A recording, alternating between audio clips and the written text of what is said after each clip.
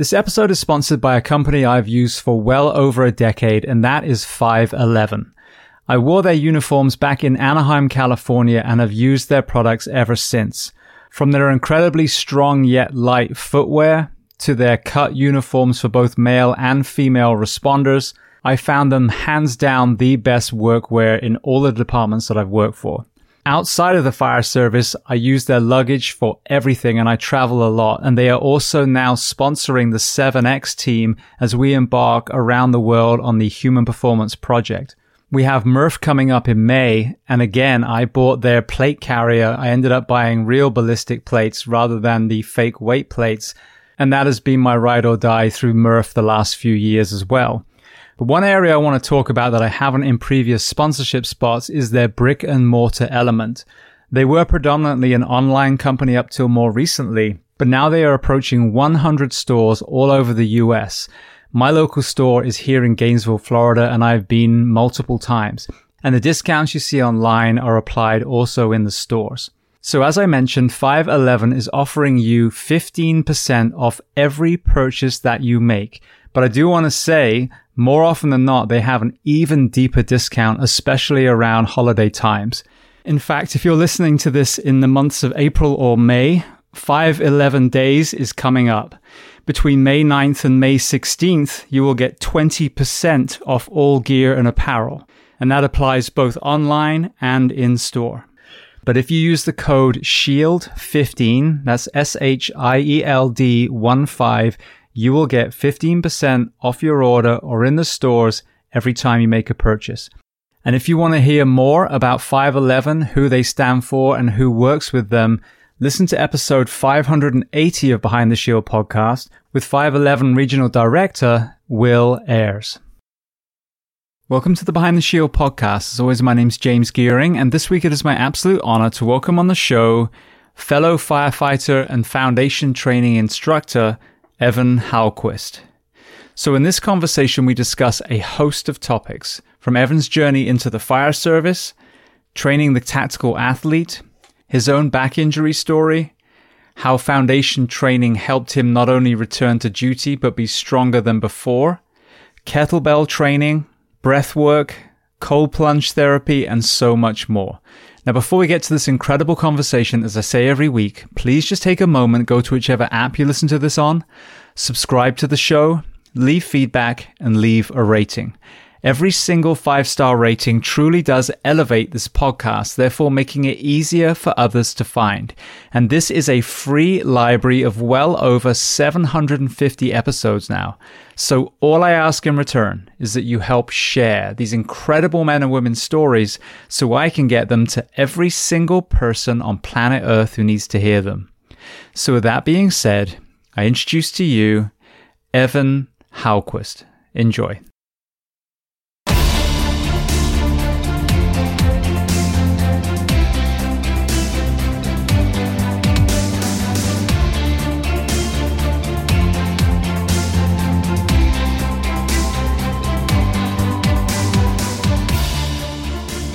Well, Evan, I want to start by saying thank you so much for taking the time and coming on the Behind the Shield podcast today. Thanks for having me, James. I'm happy to be here. So I can't remember which certification it was that we met. Was it in California or was it one of the Florida ones? It was in Santa Barbara. Beautiful. So we're going to get to, our journeys into that particular amazing movement practice. Where are we finding you right now on planet Earth? Right now, I'm in actually snowy Southern California. You don't often think of that, but I live at 6,000 feet elevation, and this year we've been getting worked over with snow, which has been fantastic. We just had a storm that gave us 8 feet, so I'm in Lake Arrowhead. Brilliant. Yeah. So what were you seeing as far as through the news and everything? Because I remember when I lived out there, having come from Florida where we have torrential rain, but we have sand, obviously, so it all drains. The hilarious coverage of news anchors in LA when we had any rain whatsoever, like it was going to be the next, Oh, yeah. I know a lot of people will be listening to this, will laugh because they were calling the storm Snowmageddon. And I mean, the system was breaking down, but the system in Southern California is not designed to handle this much weather. It never has been. But It was for us. And in regard to most storms, a pretty intense storm. Like I said, 8 feet of snow at higher elevations. I don't know what that equates to in rain, but it definitely caused some trouble for the system. Yeah, because I know when Texas had their ice storms a few years ago, that was a real thing, and they just weren't equipped for that level of cold. And one of my friends who's a physician literally had to, I think it was part ATV journey and part walking just to get us to his ER because he physically could not get on, in a regular car. It wouldn't make the journey. Yeah, I have a few friends because I worked up here for a few years as a firefighter locally, and so I still have contacts up here, and they set up a whole emergency management system. And he was telling me they were running in certain divisions and they had branches that they had broken out, but 200 calls a day. I think they had 12 structure fires in a small community of 20,000 people, which is not, that's not a lot of people. And having that amount of structure fires is a lot and taxes the 911 system. And they were helping people shovel out to get out of the house. Unfortunately, some people passed as a result. So it was a pretty significant event. Absolutely. Well, thank you for that perspective. So I would love to start at the very beginning of your timeline. So tell me where you were born and tell me a little bit about your family dynamic, what your parents did and how many siblings. I was born in Riverside, California, which is about an hour away from where I live right now in Lake Arrowhead. My father was a LA City firefighter and he completed 35 years there. My mother was a school teacher, so very blue collar family. And I had two older brothers and one younger sister. So what do you remember as far as the fire service when you were a young child growing up in that family?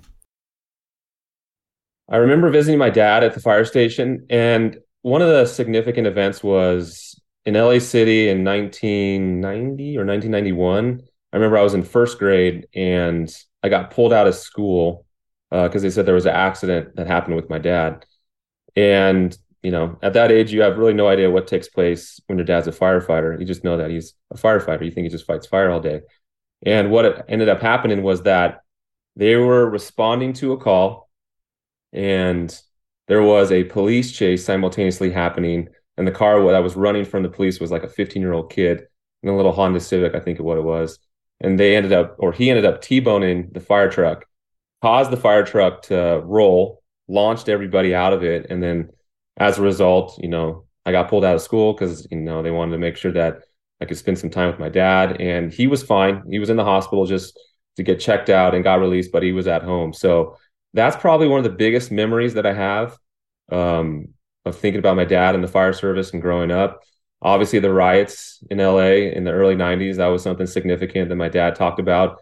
And then my father-in-law is a retired Long Beach firefighter, and he also was in Long Beach in LA during that time. So he's talked a lot about it. So yeah, those are kind of two of the big memories that stick out for me. The driver of the Civic, I'm assuming, was killed. To roll a fire engine or a fire truck with a sedan, that must be a hell of an impact. Yeah, it was wild. They have, if you can go online and look up pictures of the fire truck. In fact, I think it was 3 or 4 months ago in our magazine for LA County Fire Department, they had the picture of it. And so they still kind of use it as an example of what can happen in, driver operator classes. And yes, unfortunately, the driver was killed, but it was, I want to say 90 to 100 miles per hour impact that he hit the fire truck at the intersection. Horrendous. Yeah, and this is one of the things I talk about a lot. I would argue that most of us, if you ask what are some of the worst calls, they're the car accidents. Yet, and we're going to get into a lot of proactive, health discussions. I've been in this country for 20 years now. I have never heard any conversation about increasing the level that the driving tests are, making them harder and making, having to take longer, having to study different sequences so that when you finally get behind the wheel, you understand the why of driving. Why do you use your blinker? Why do you keep back from another vehicle? Why do you even further back when conditions change? And, you see such blasé driving. People are on their phones, and it angers me that, 2023, it's getting worse. People are, more distracted than ever. We lose 40,000 people a year, die on our roads. So probably 10, 20 times that are really badly injured but survive. And there's never a discussion of that yet. Most of us, it's not the house fires where we see the most gruesome things. It's the car accidents. Yeah, I couldn't agree more. It's interesting because most of us are so, or I should say most of us, a lot of people are scared to fly. I had a little bit of anxiety when I first started flying, but as we've come to learn, flying in comparison to driving is actually really safe. And how dangerous driving can be. And like you said, it's probably some of the most gruesome calls that we go on with the most carnage and damage that you can see to vehicles and unfortunately the human body.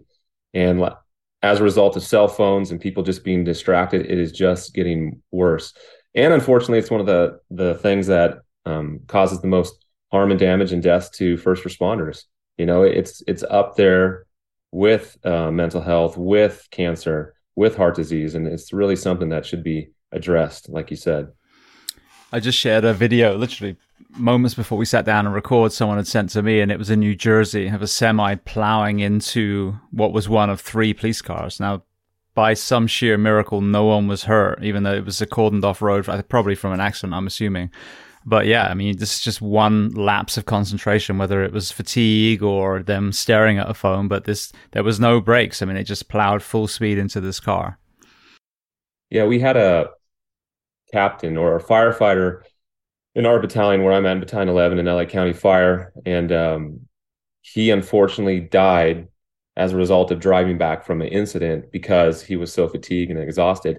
And so it's something that really hits close to home with us, not only in LA County, but with the fire department itself and in our battalion, because all it unfortunately takes is, like you said, just a millisecond of just being too tired. And, for those of us that are fatigued too often because we're up all night or for whatever the cause is, because you're on a fire, whatever it is, it's such a dangerous thing that, needs to be paid attention to more. Now, what shift schedule are you guys on? When I was at Anaheim, we were on the 56-hour work week, which was like the one on one off 4 times, and then you had a 4 or 6 at the end of it. But it was still 56 hours a week before any mandatories. What is your department schedule? Called a modified Kelly schedule. So it's 1 on, 1 off, 1 on, 2 off, 1 on, 1 off, 1 on, 4 off. So still 56 hours a week and still 10 days a month. It's amazing. I mean, I've obviously got a unique lens having worked East and West Coast, but you hear people discuss the work week, which is a dead horse I flog whenever I can because it needs to be changed. But I always use the analogy of a Rubik's Cube. In the fire service, when we talk about the work week, people are like, oh, we'll come in at 7 p.m. instead of 7 a.m. or we'll do a 4896 or we'll do the modified Kelly. But that's just spinning the cube, changing the colors. No one's talking about making the cube smaller. Now, you have a very, unique, holistic lens when it comes to wellness in the fire service. What has been your personal perspective on how we're worked and maybe what we should be doing? That's a really good question because I exhaust myself with the station that I'm at. My perspective on it is, it depends, number one, where you work at, right? I think that's going to dictate a lot of how you end up feeling as a result and kind of, what you're doing to your body as a result. And for example, I work at 33s, and I'm not saying this to promote myself or say self-congratulate, but we're the busiest station in LA County. And it runs over 12,000 calls a year. So that's, roughly around 30 calls in a day. Because of that, you have to be so cognizant, I feel, of the other things that you do in your life for health and recovery. And I know I'm not answering your specific question, but kind of will bring me kind of back to it.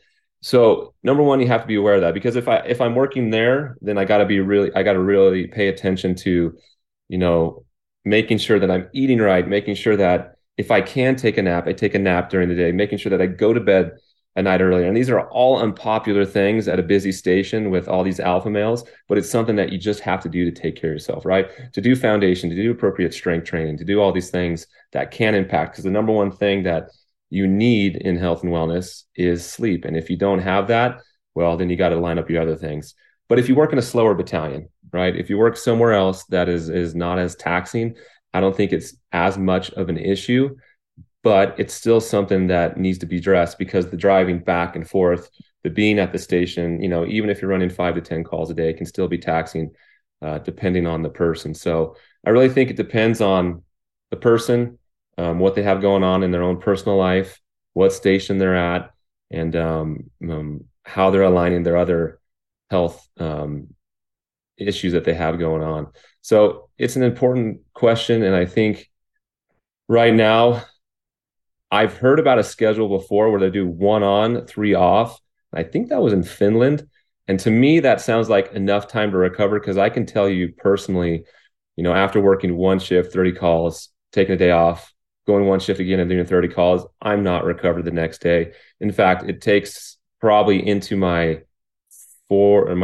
second or third day of my 4-day to get fully recovered and back to normal. So I definitely think it needs to be adjusted. I just don't have really the right answer right now. Well, luckily I do. Let's hear it. Because after 6.5 years of talking to people. So here's what's crazy. So when you said Finland, you don't have to go anywhere near as far away. The Northeast, a lot of them, FDNY, they work 40, 42-hour work weeks. The rest of the country doesn't realize that. We hold them up to this high standard.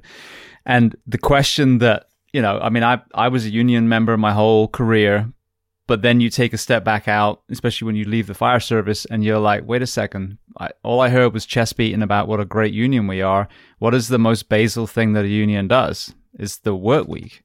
Why is it that this department over here is working 40 hours, which is probably what we should, and then the rest of these are working 56, which is Anaheim when I worked there, which is Orange County when I worked there in Florida.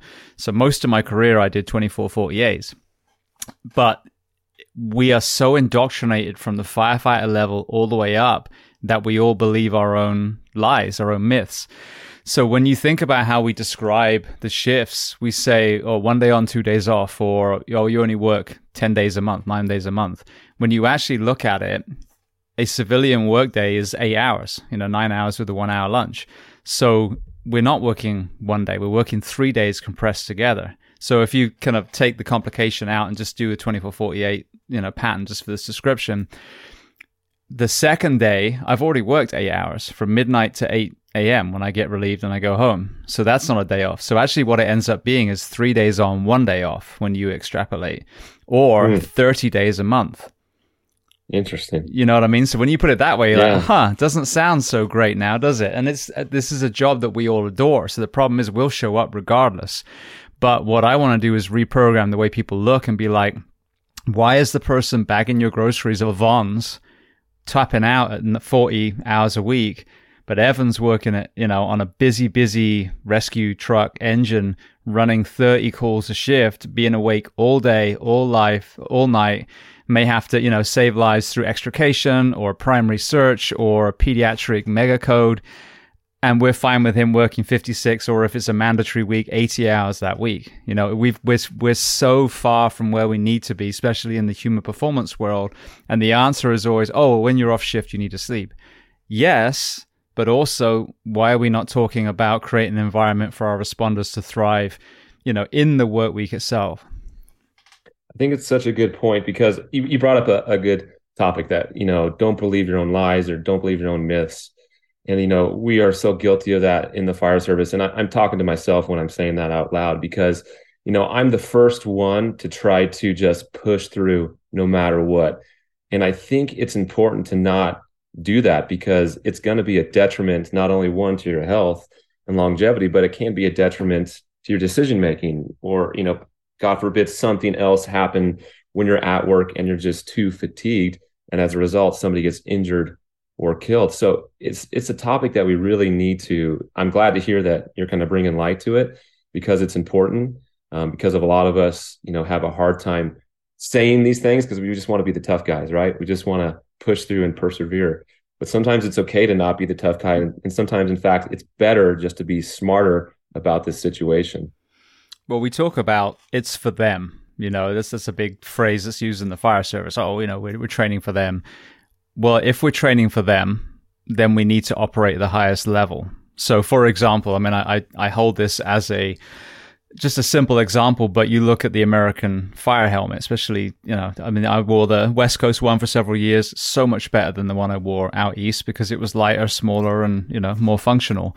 But then you look at the ridiculing of the European helmet, which is even better. If you actually look at it and you get your ego out of the way, it's a better helmet. But you look at that. That's if it's for them, then you can't worry about vanity and looking like Kurt Russell. Maybe we should move forward in our technology and progress.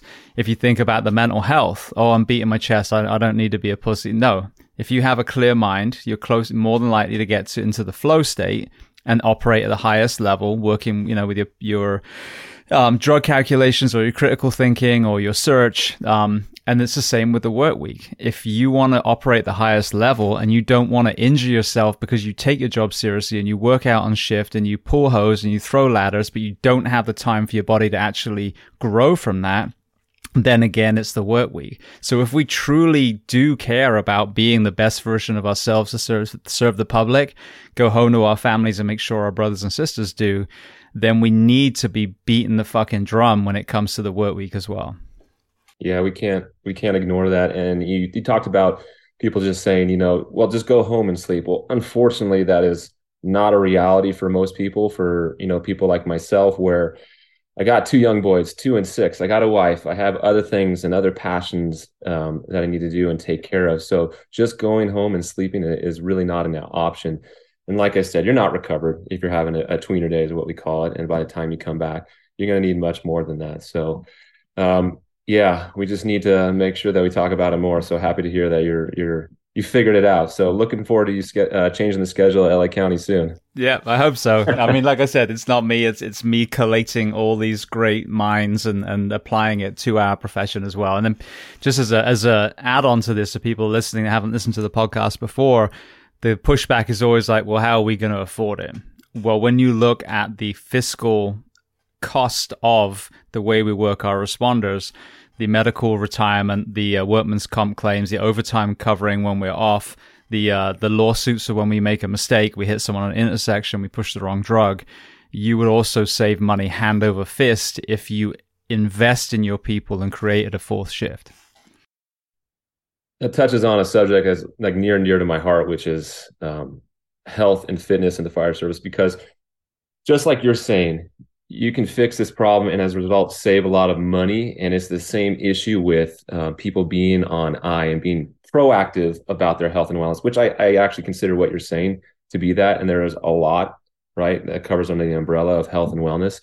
But if we can be proactive about our health and wellness, and we do have some things at LA County that I'm sure we're going to touch on right now that do that. But if we can be better at that as a fire service community as a whole, the money that we're going to save in the long term with people going off on injury or having to get surgeries or retiring out on I, is billions of dollars. Let's be honest. In the end, you're going to save so much money. So it's so important to be proactive about these things with your health and wellness.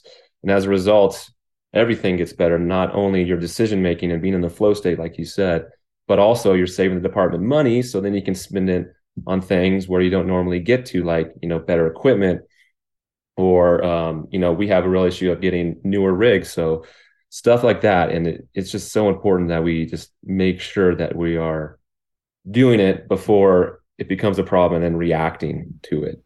Now, have you had any stations that were closed down or browned out? No, we've been really fortunate. Our union did a great job with staffing and issues with financial crisis in the last couple of years. We've had a hiring issue, so we haven't been able to hire as much people, and now that problem has been solved in the last couple of years. But before that, as a result, we were understaffed, and because we were understaffed, then we call it recalls, which is force hires. Depending on where you're at, you call it something different. But people were getting force hired, oh man, sometimes 40 to 60 times a year. So on top of their normal schedule. Now the problem is not fixed. We are still, depending on the level that you're at in the organization. So I'm a captain, and right now the captain rank is suffering as a result of that. So we're still having recalls, and captains are still getting recalled 40 to 60 times a year. Now, I appreciate that we haven't browned out a station, but it's still an issue that is, working itself out as a result of some financial budget issues years before. Now, what also, let me rephrase the question. I've heard a lot of people saying that they're struggling to even find firefighter candidates. I know when I tested for Anaheim, it was a lot more competitive out there. I sat and tested against 1,000 certified firefighters, EMTs, a lot of whom had experience elsewhere. I had experience elsewhere. And then, now in Florida, I mean, you could almost walk up into a department, throw in your resume, and then, you're in. So what are you seeing as far as the pool is there a line outside your door, or has there been a change in the amount of people even trying to become firefighters with you?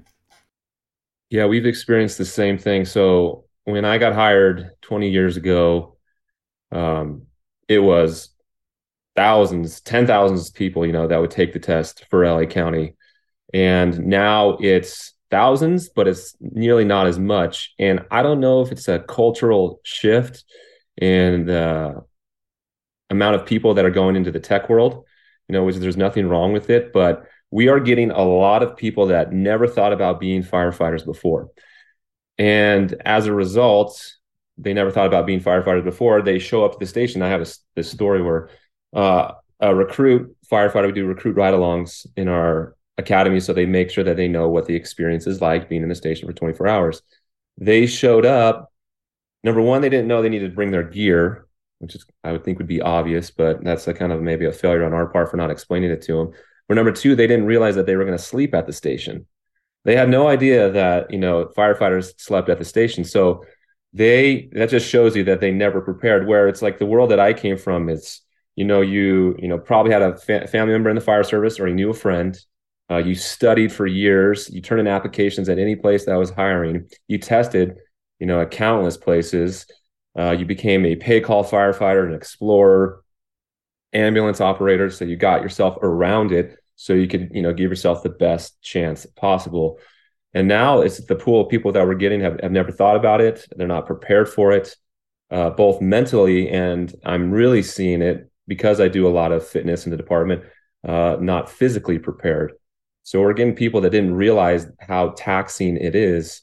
And as a result, we have 50 or 60 people per academy. There's a few people per academy that quit and they don't realize what they got into and how strenuous and difficult it is. So yeah, I can't put my thumb on exactly what the cause is, cultural shift, but it's definitely happening. Well, a couple of observations that I've thought of myself is firstly that pool of healthy individuals is getting smaller. I mean, that's just not anything other than you walk outside your door. And I think that Southern California maybe is a skewed perspective because a lot of those cities that are on the beaches, I find, tend to have healthier people. A lot of the people, the states in between, you're going to see that a little bit less. But so you've got a smaller pool. But also, to give credit to the younger generation, I think there's more information about what this job actually looks like now. Whereas we kind of bought into the backdraft mentality, the heroism and the lights and sirens. Now people are like, oh, I know X amount of people and his dad took his own life and his dad's an alcoholic. And it's not the doom and gloom, but it's just the other side is now visible. And I think that we've done a horrible job as a profession of branding ourselves. Not firstly, like I said, owning and even changing these things that are negative because they totally are within our power to actually address and fix. But secondly, not, as you said, not explaining to the world what we actually do. Why is there a fire engine in my heart attack call? You're asking me that in 2023? That tells me that we've done a fucking awful job of telling the world who works, how we're worked, and what we do and what we're responsible for. We always laugh and, think about, because we're a public entity as a fire department.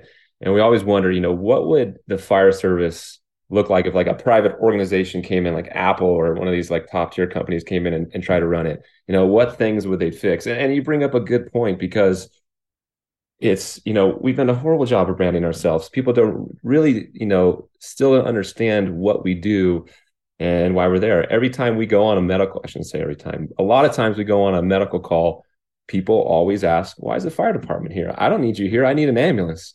Because in LA County, for LA County Fire Department, we don't run ambulances. We run an engine and a squad to the call, or a truck and a squad, depending on the area that you're at. So when we show up, people tend to get mad and they're thinking, I want the paramedics. And you got to explain to them in fact, we are the paramedics. The ones that are on the ambulance are the EMTs. So we're here to help you.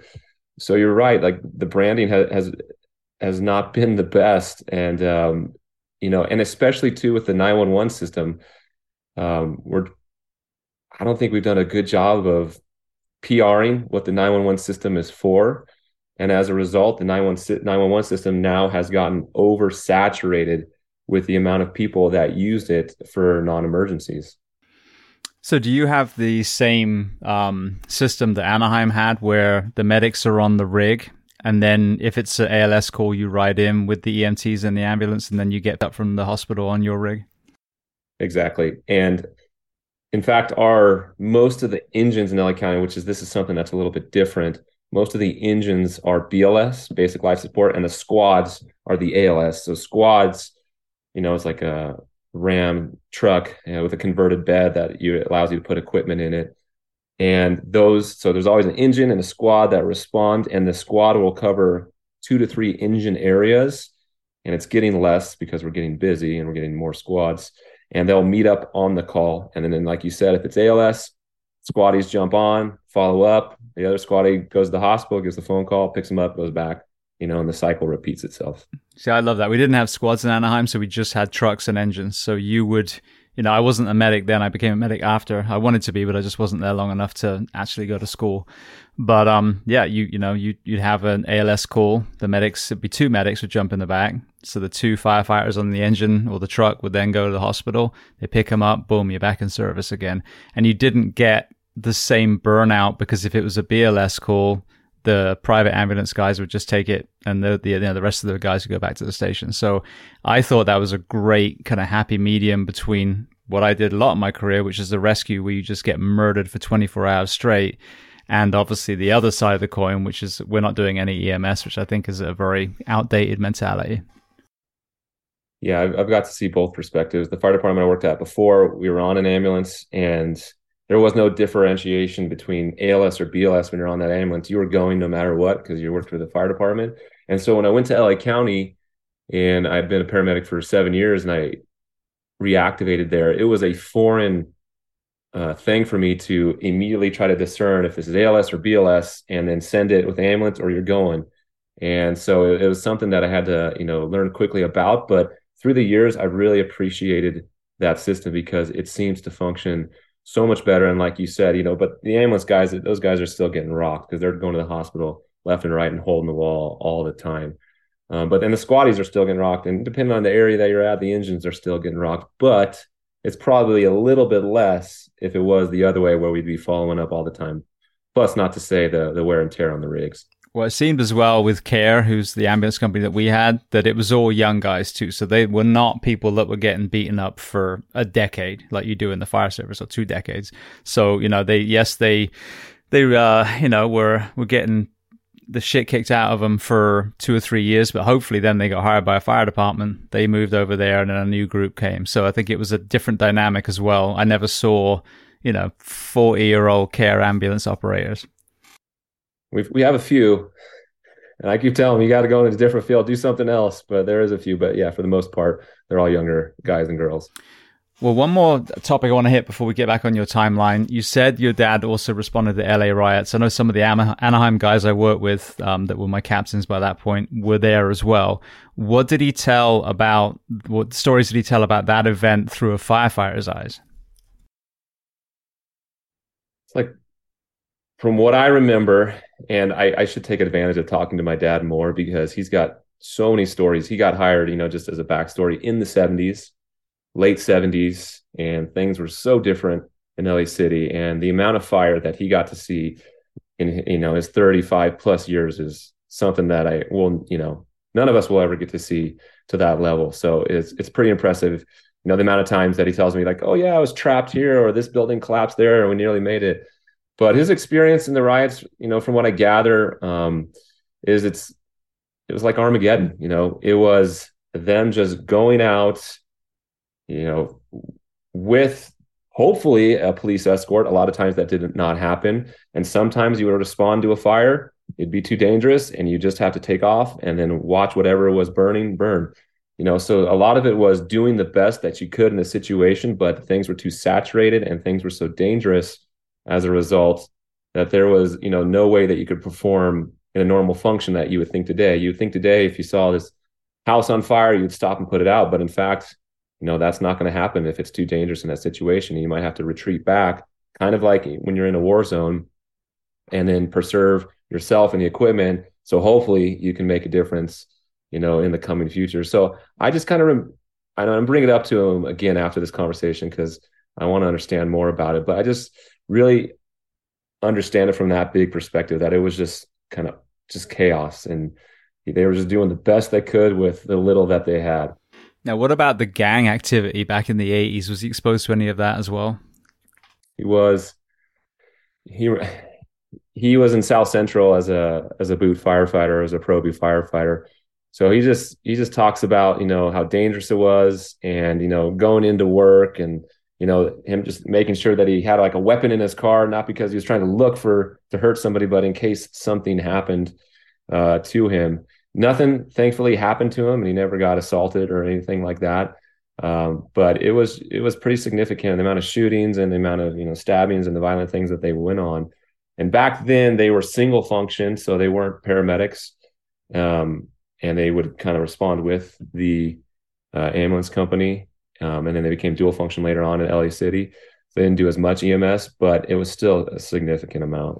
Must have been crazy. And that's the thing. There's a lot of chest beating today, and I see a lot of people taking selfies in front of burnt out houses to try and remind themselves what courageous firefighters they are. But when we look at our forefathers, like you said, this is a great thing. Their buildings are safer. Less people are dying in house fires. I don't think someone's died in a school fire for like 70 years or something, thanks to the protection systems that we have there. So it's beautiful, but we have to remind ourselves that no, we're not matching, the war years in the Bronx or anywhere like that we have to embrace the other things that we do, and we do very well: extrication and rope rescue, and of course EMS. Yeah, we always talk about this. We're never as cool as we think we are. Check your ego. You're not that cool. Absolutely. I mean, there's a million of us doing this job. It's not that unique. It's amazing, and I love it, and I adore the people in it. But yeah, I think when you become a narcissist in uniform, you need to look in the mirror. Yeah, you got to remember why you're there, and who you're there to serve. Absolutely. Well, back to your journey then. Before we get to your journey into the fire service itself, you're, to this day, like you said, you're in great shape. You understand your wellness element. What were you doing and playing when you were in school age? Mainly basketball was my sport of choice, which helped out significantly for the fire service because the amount of endurance that you build up was really important. And then in high school, I got really into weights, like kind of every young guy, because you want to put on some muscle and, kind of want to look studly. And so this, helped later on. But I played high school basketball, and that was really the sport that I mainly focused on. Before that, as a kid, I did like everybody: soccer, baseball, basketball.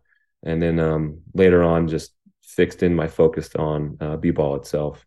And as far as career aspirations, were you already dreaming of becoming a firefighter in high school, or was it something else? Nope. I remember being in high school, and my dad mentioned that I should be a firefighter. And I looked at him like he was dumb. I'm like, why would I want to do that?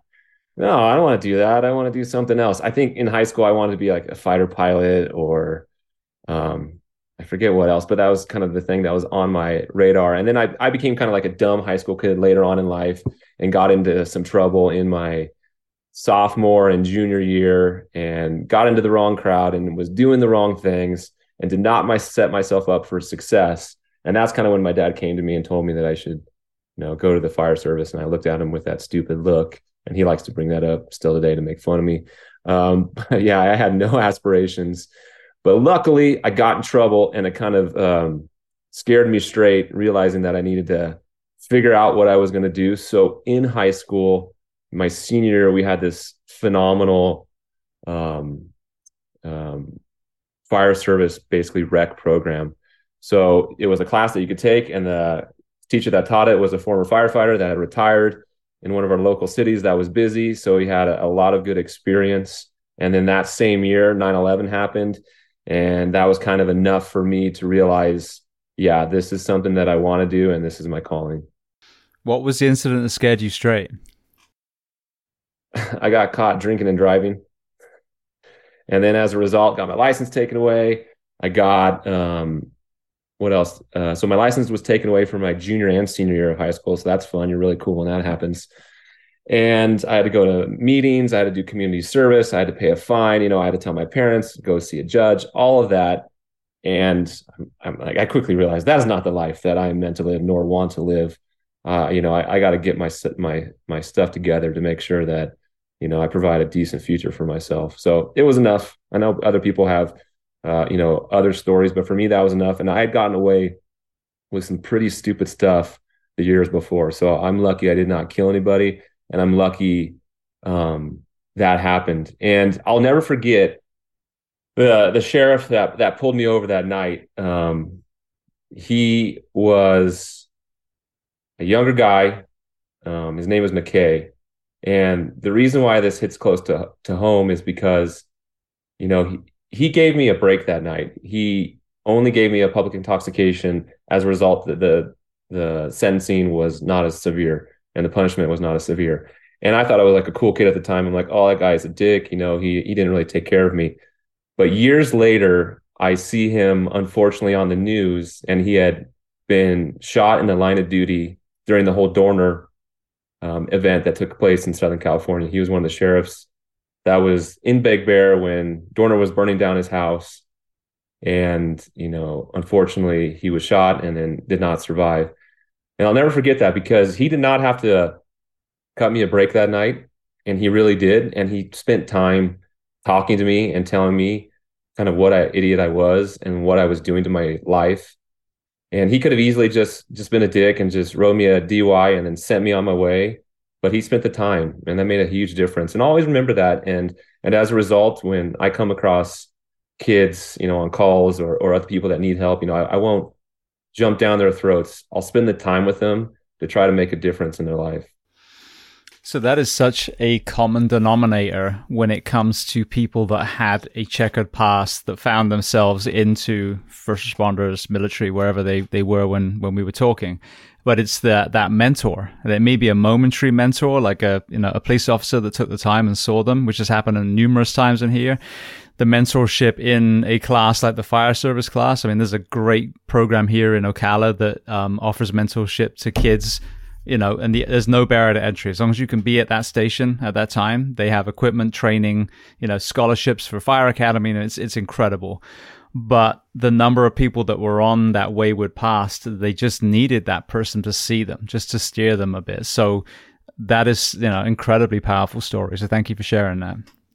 Yeah, my pleasure. And one more point on that. It's so important that we don't lose ourselves, when we're so busy, for those of us that are running, 30 plus calls or, whatever it is that's busy, because we can easily come across so many people through the day and make a positive impact. But I know some of us, and I've been there myself, succumb to being tired, succumb to the bad side of myself, and don't realize or don't remember that you can make a difference with these people that you come across.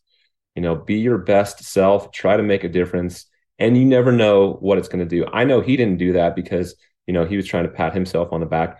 He was doing that because he was his best version of himself that night. That's such a horrendous end to the story too, but I'm glad we're able to tell that positive story about him. Maybe someone that knew him will hear this. While we're on that subject, one of the craziest aha moments that I've had in 6.5 years now, these conversations, was the realization of how many of us experience certain levels of trauma before we ever put the uniform on. And in the mental health conversation in the fire service, Evan saw this, or James had to go on this call, and we never talk about those formative years. We're having some behaviors that maybe were exhibiting some sort of, angst. When you look back now with this mature lens, were there any elements of your childhood that you think would contribute to that? Yeah, I think at the time, this is another thing kind of like formed me into where I've gone in my career path with health and wellness. My father, being an LA City firefighter, gave his all. And as a result, he had some pretty significant mental and physical issues.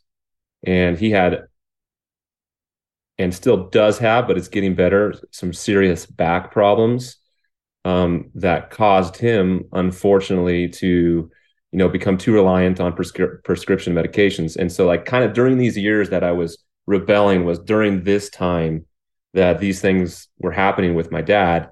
And, just seeing him in that amount of pain and just seeing him too reliant on the medication, it definitely contributed towards, where I was at that period of my life. And then, where I'm at now in my career in wanting to help firefighters and first responders never experience that sort of level of mental health issue and that sort of level of physical back pain, because it was heartbreaking to see your loved one experiencing that. And then it's also heartbreaking to see somebody who's given their all for 35 years. And as a result, they do get a good pension, but they can't enjoy it as much because their body's so broken down. And so it really became my mission, and I'm sure it's because of this, to not let that, or try to impact that as much as possible in the fire service. And that's kind of where, foundation training comes into play, and kind of all the other stuff that I've done with LA County. So walk me through that then. Your dad, finally steers you towards the career that he loved. And again, what a powerful parallel to what we're trying to do now. Is like, how can we work someone? How can we create an environment for a man or woman to work an entire career in the fire service and come out the other end physically and mentally intact, to therefore enjoy the retirement that they've earned? So walk me through your kind of on-ramp experience, that first department, and then how you found yourself in LA County. So I decided to be a firefighter. I went to a local college to get my fire service or fire science degree and my EMT. So I got those. I applied to a small 2-station department up here on the mountain. It was called Crest Forest Fire for pay call. Got accepted and got a cool pager. And then I just remember like waiting for that thing to go off. And then when it would go off, I would rush to my car, and I shouldn't have, but I was hauling ass to the station so I could be on the rig so I could make it to the call. And I still remember my first call, which was an over-the-side rescue. And I thought, man, that was intense and amazing. I'm definitely hooked and want to do this. And subsequently, the next month this was in 2003, was the Old Fire, which was the biggest fire that we've experienced, brush fire, in our local area in a really, really long time. It ended up burning over 100,000 acres, over 500 homes. And I remember going to the station. I was going to my furniture job. I used to deliver furniture during that time. They paged us out. I went to the station to provide backup to our reserve rigs while the other guys were down in the canyon, because kind of where we're at in Lake Arrowhead, you got to transverse 15 miles up the mountain. And at the very bottom of the mountain in Waterman Canyon, this brush fire started, and it was primed. It was October. It was Santa Ana's. The fuel had been dry, so it was ready to rock, and it did. And as a result, that evening, I remember getting toned out because there had been another brush fire that had broken out on top of the mountain, and then going there. And then when we got there, because resources were so drained, everybody else was on the main part of the fire, but then there's this 4 or 5 growing 6-acre fire that are threatening these homes, and it's just us pay call firefighters. And we get there, I remember the whole world looked like it was on fire. And then I look over to my left, and then there's just house after house after house on fire. And 2 weeks later, it was an experience of a lifetime. It was unfortunate to see your local community burn. That was, really hard to see.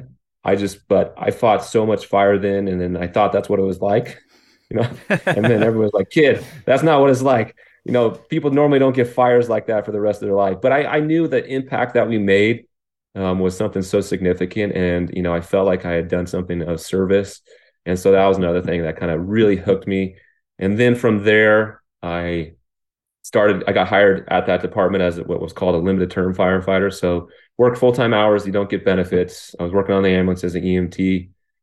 And then I went to paramedic school when I was 20.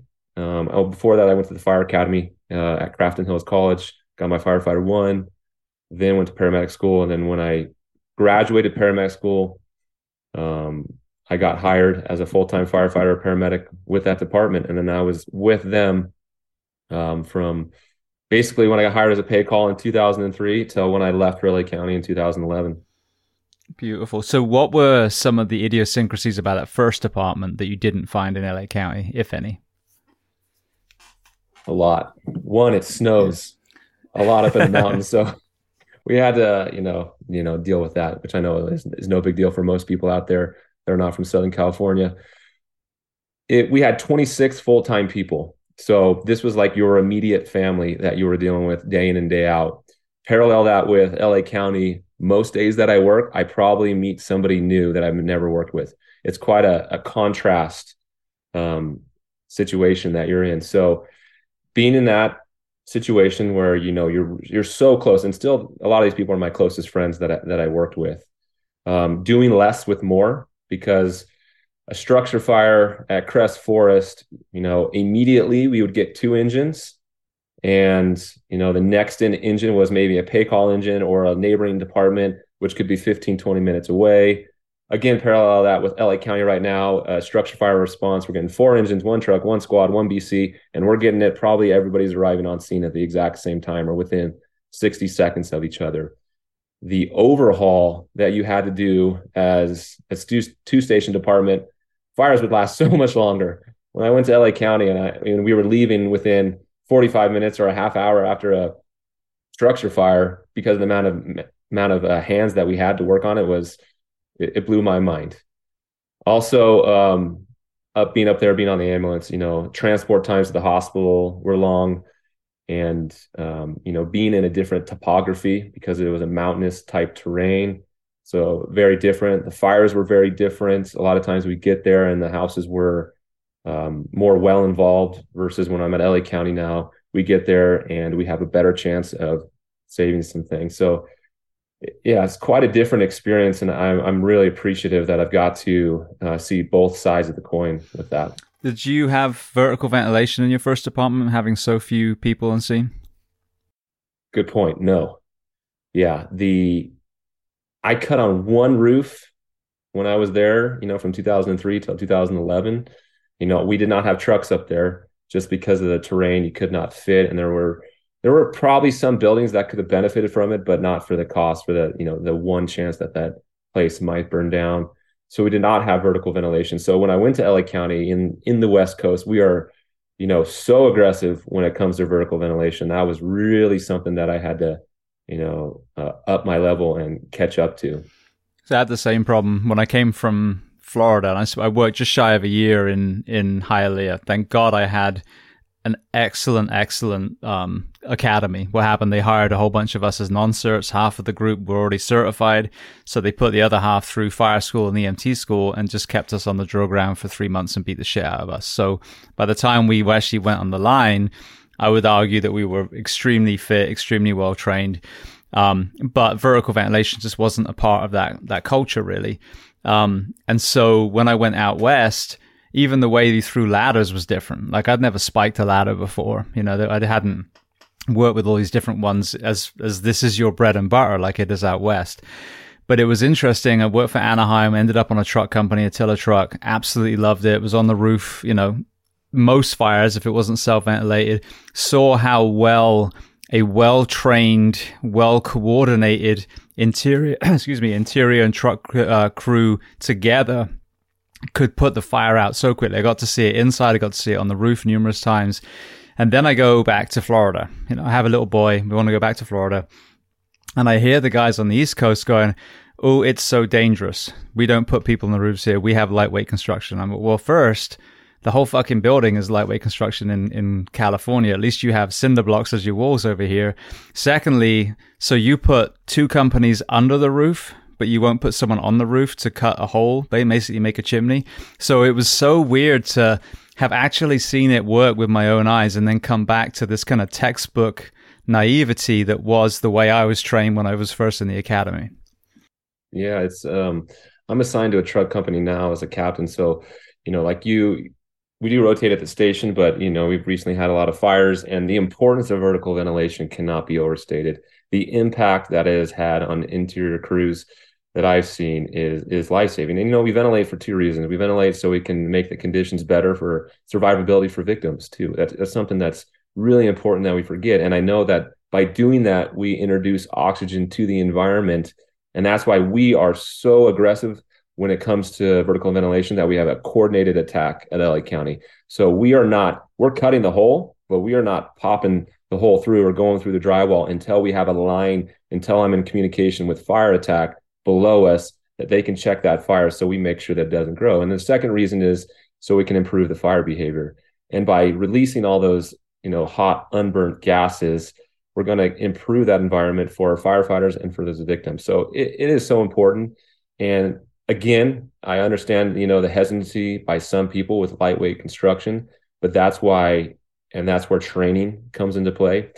That's why we are really aggressive when it comes to our training, especially with trunk company operations, because it's a specialty skill that we want to make sure that we are dialed in when we're doing that operation. And I've been on the flip side of that coin. I've been on a hose line inside of a structure fire where they ventilated far too early, popped in, and that was the hottest fire that I was on or inside of, because I remember sitting there and I was behind my partner and we could not see anything. It was one of those fires where you show up and it's just pumping thick, black, heavy smoke out of the alpha side door. And then we go in and we're pushing the line. We kind of make a turn, right-hand turn down a hallway, and we're trying to make a turn or a push. And he has the hose line opened up completely, wide open, 150 gallons, shooting into the roof. That's probably an 8-foot ceiling. Nothing. There was no return coming down. So there's some significant heat and BTU overtaking that water. And so I'm like, hey, man, can you go a little bit more? And he's like, no, it's too hot. And everybody that knows that the front of the hose line is like the hottest part, and everyone behind you is trying to push you, and how annoying that is. And it just got, all of a sudden, it got instantaneously so hot that we could not, think about anything else other than backing out of that fire. And that's exactly what we did. We're like, guys, we got to get out of here right now. This thing's about to flash. There's those signs of flashovers. High heat, thick, dark, heavy smoke starting to bank down, decrease in visibility. All these things were happening. And so we backed out. And sure enough, it did flash. And this was, as a result of an uncoordinated attack. So, yeah, I do understand, the concerns of some people. But if you have dialed in crews where you make sure that you are, again, like any fire, communication is so important. If you make sure that you communicate what's going on and over communicate, the impact that you can make, far outweighs the risks, in my opinion. So I saw kind of two sides in a different way. I went on a structure fire. It was an abandoned house, but it was in Orange County. And it was one of those things where if it can go wrong, it will. So we were only 3 man on that engine. Everyone else in the alarm is held up by this train that would cut through one of the artery roads in my area. So LT's on the radio, engineers at the pump panel, and this is one of the long tracks that goes to a house. So I'm having to hump, the 2.5, and then go back and get the bundles, and doing all this on my own, which is definitely a real wake up moment for me of how good my fitness was, because I literally wouldn't be able to do it had I not trained the way I do.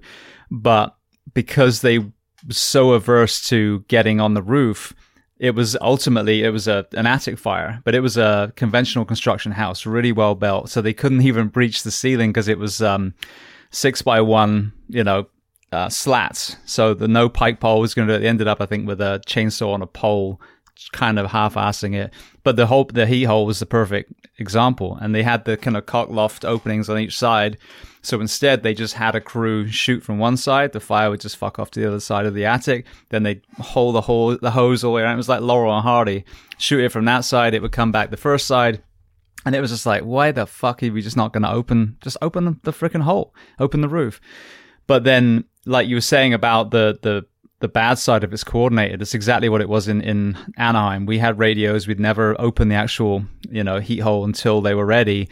But you almost felt like a fraud when you were an engine firefighter inside, because all the heat and smoke would go, and all your training of being low and being on your knees, you're like, oh, I can stand up. Oh, there's the fire. And you just kind of walk over, and it's like an anticlimax because it works so well. And then you add foam into it, which they introduced for a bit. Now it goes out immediately. We now learn that it's probably carcinogenic, but regardless, it was like, it was too easy, so I wonder sometimes if that's the aversion, is people kind of want that fight a little bit like a car fire. You want to put a car fire out, just put Class B foam on it and douse the thing and it'll go out straight away. So it's interesting when you've actually seen it work so well, like you said, with the training. And we cut all the time in the academy. We studied Mittendorf from cover to cover. You had to do the work. But when well-trained, well-coordinated teams work together, it is by far the most effective structure fire operations that I've ever witnessed.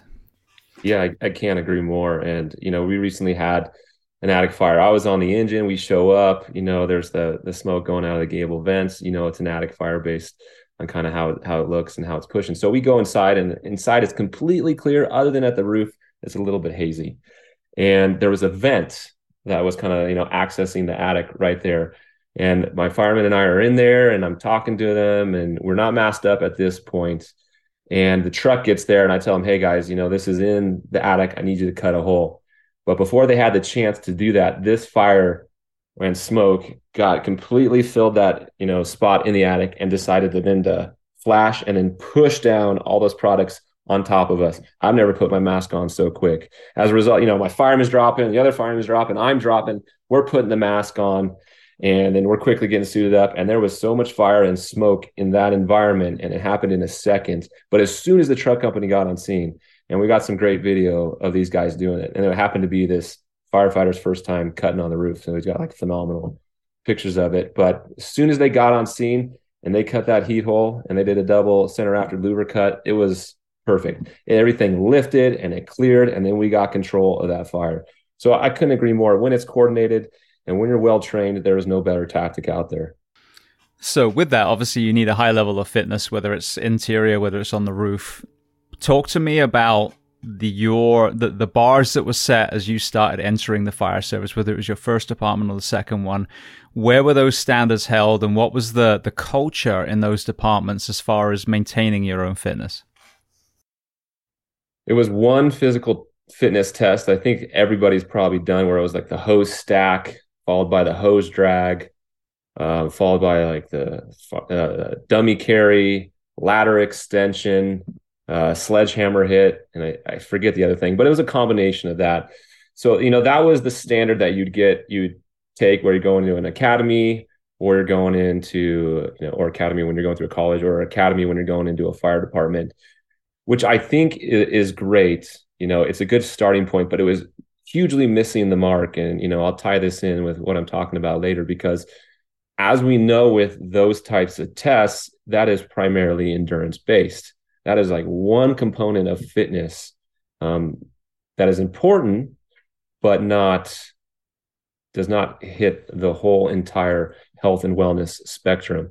So that was kind of like the standard, and you would take that every year. And then going into LA County, it was the same thing. You had to have the CPAT or the bill to access it. But what we're kind of trying to do now, and what I'm trying to do now, is kind of bring a better focus on a more well-rounded approach of health and wellness. And, what that is for me is, through the years of being in charge of PT at the academy, through the years of being fortunate enough to work with foundation training, Dr. Goodman, Jesse Salas, filming some programs for the fire departments, and talking to all these high-level people, and then, doing battalion drills of foundation training, filming a kettlebell and barbell and bodyweight program. We're lucky enough at LA County where we have a film unit, so I can access them and put all this stuff on an app that all our firefighters can access. And what I'm getting at is like, it's really compressed for me down to kind of 4 areas that are important for firefighters' health. And like anything in the fire service, it's an acronym, which works well for me because it helps me remember it, but it also is easy for firefighters to remember. So, and I know I'm kind of going beyond your question, but please. It's important to hit. The first one is R. So it stands for rest, or the acronym is REST. And, that stands overall, we all need to work on our rest and recovery, number one, because that's so important. I don't think we get enough of that. But the first aspect of it is respiration. So are you breathing like a professional? Are you doing some sort of breathing practice, breathing control technique?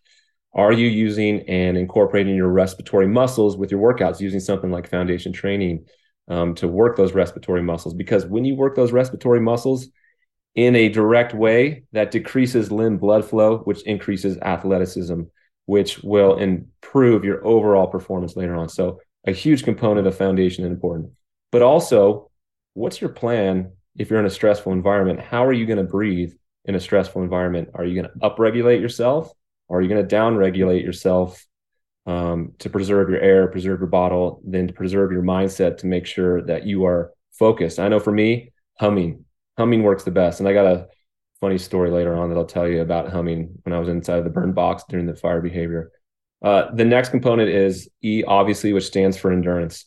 So we know that, cardiorespiratory endurance, which is the thing that firefighters probably have harped on the most in the fire service, which is important, but not the only thing.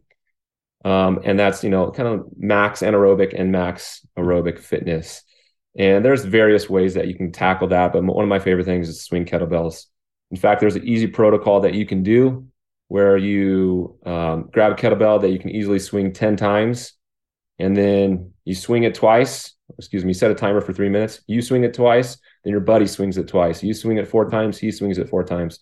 You keep doing that for the full 3 minutes. You rest, you repeat for 3 minutes, or you rest for 3 minutes, then you repeat it 3 to 5 times.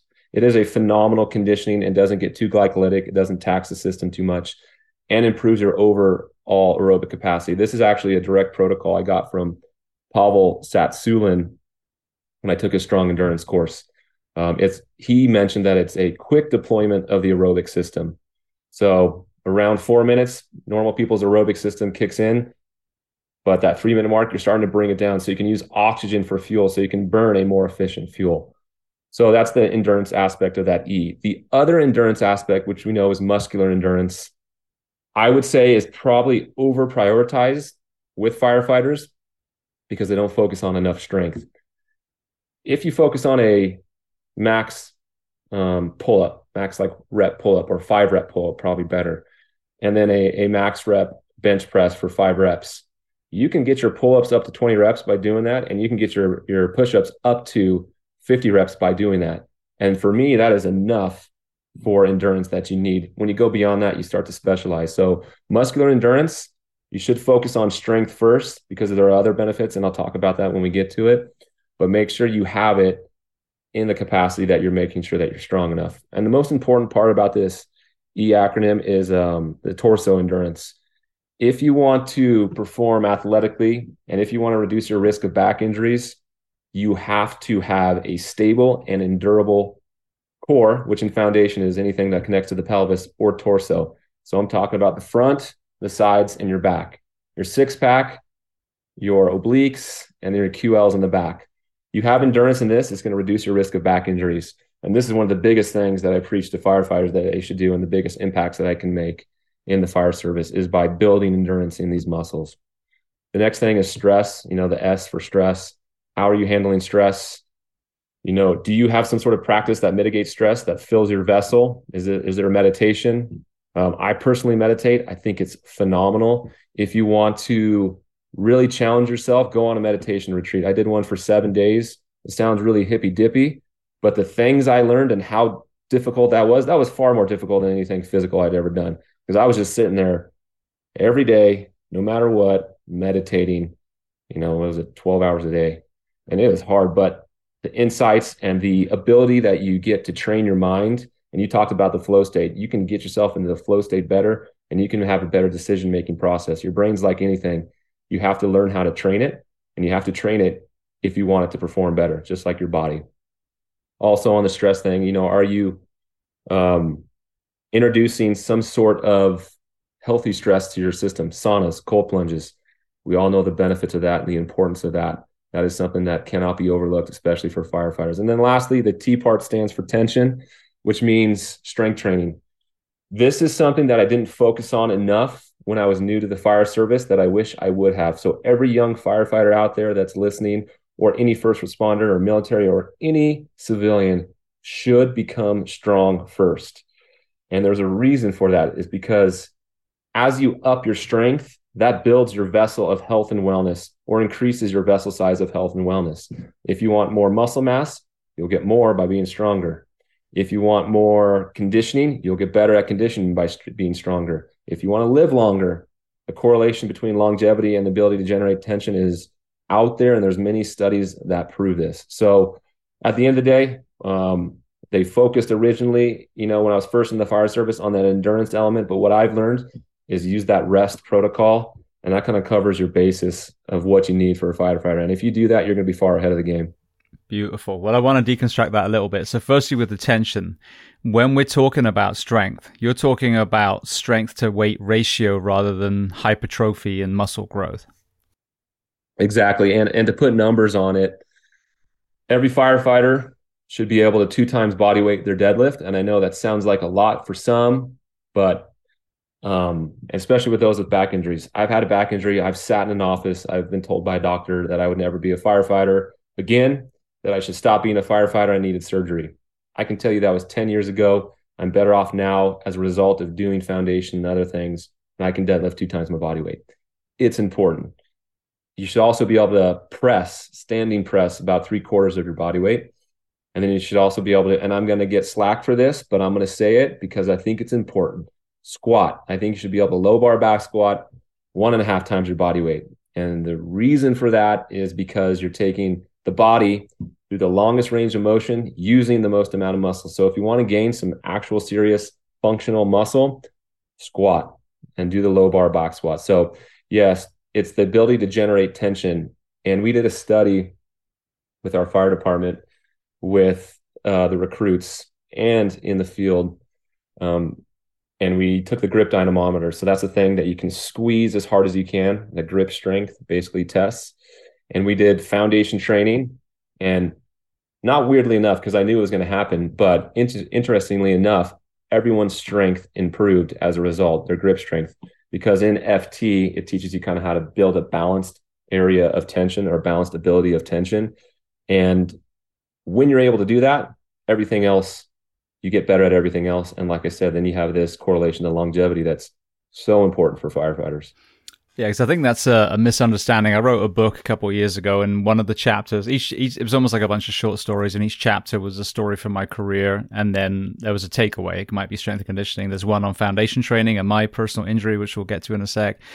But one of them was my very first exposure to a hiring, like a mass testing. So you test one time, and they send it to a whole bunch of small departments, were these two bright orange bodybuilders that were there's no better way to describe it. They were cockerels. They were walking around with their tiny vests and beating their chests about, and I watched both of them fail at exactly the same third story landing of the very first part of the empty hose carry that we're talking about.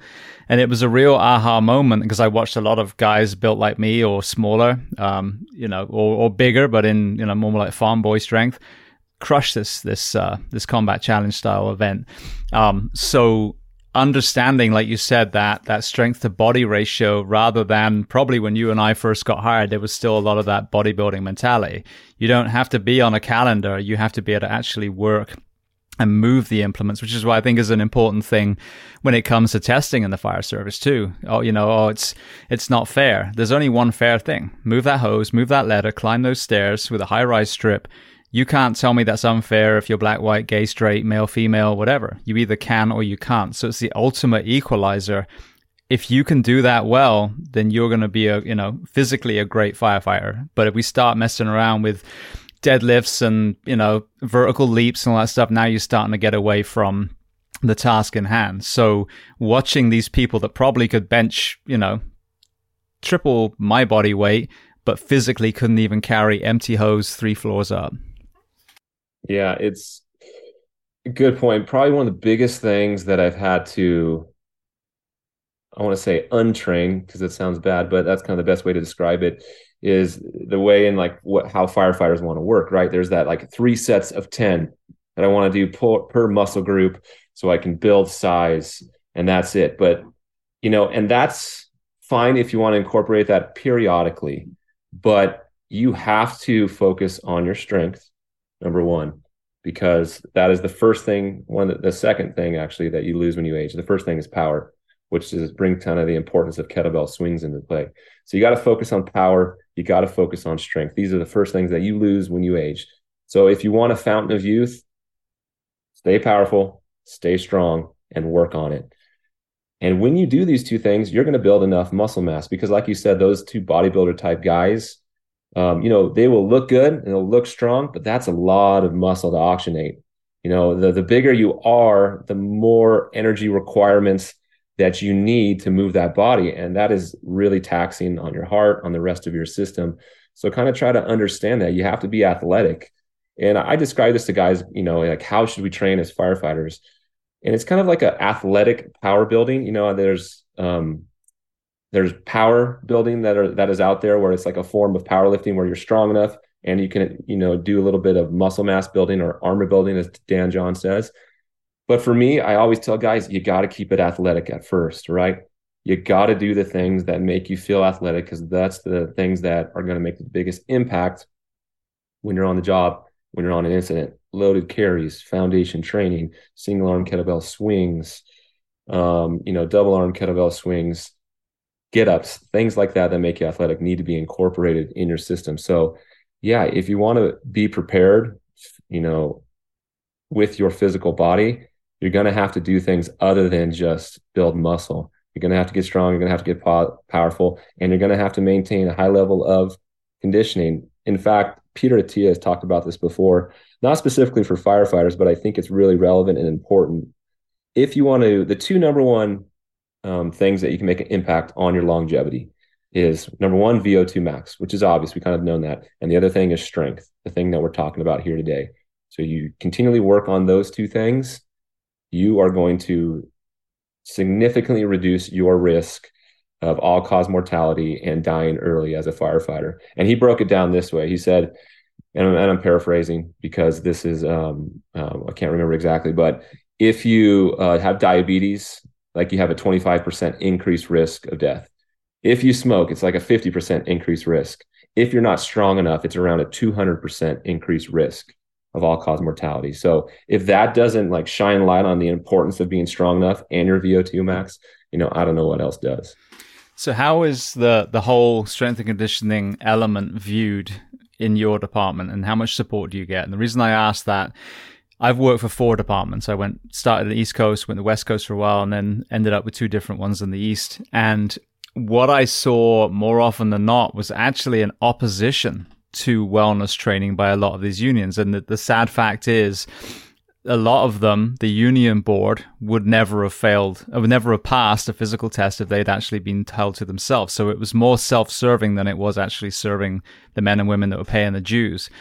So a lot of times I hear that from other people on the outside that want to train. They're like, no, it's the unions that are actually the biggest barrier for us, which again is ridiculous. And the same thing I point out with our union with the work week. Like, we should be advocating for things that not only allow us to perform at the highest level, but then give us longevity in our retirement, just like your dad. So talk to me about the support, and if there's any resistance that you get with forging strength and conditioning and overall wellness, trying to raise that bar up to maintain performance and longevity. We're fortunate in LA County. Our union is very supportive of health and wellness. And one of my good friends is on the union board, so him and I interact and talk a lot about the subject. And LA County has a long history of being on the forefront of the development of the peer fitness program with the IAFF. So we've had a lot of peer fitness trainers, and the focus on fitness has always been an important part. And in fact, we have a dedicated position, the Fit for Life coordinator, that's a captain position, and a exercise physiologist that all they do is focus on this. But with that said, I still get so much, or it's getting better now. At first, when I came to LA County, I was beating the drum about all this stuff that we had just talked about, especially foundation training. And I would go out and I started teaching it at the academy or at the tower, or I'd go out to a battalion and teach it.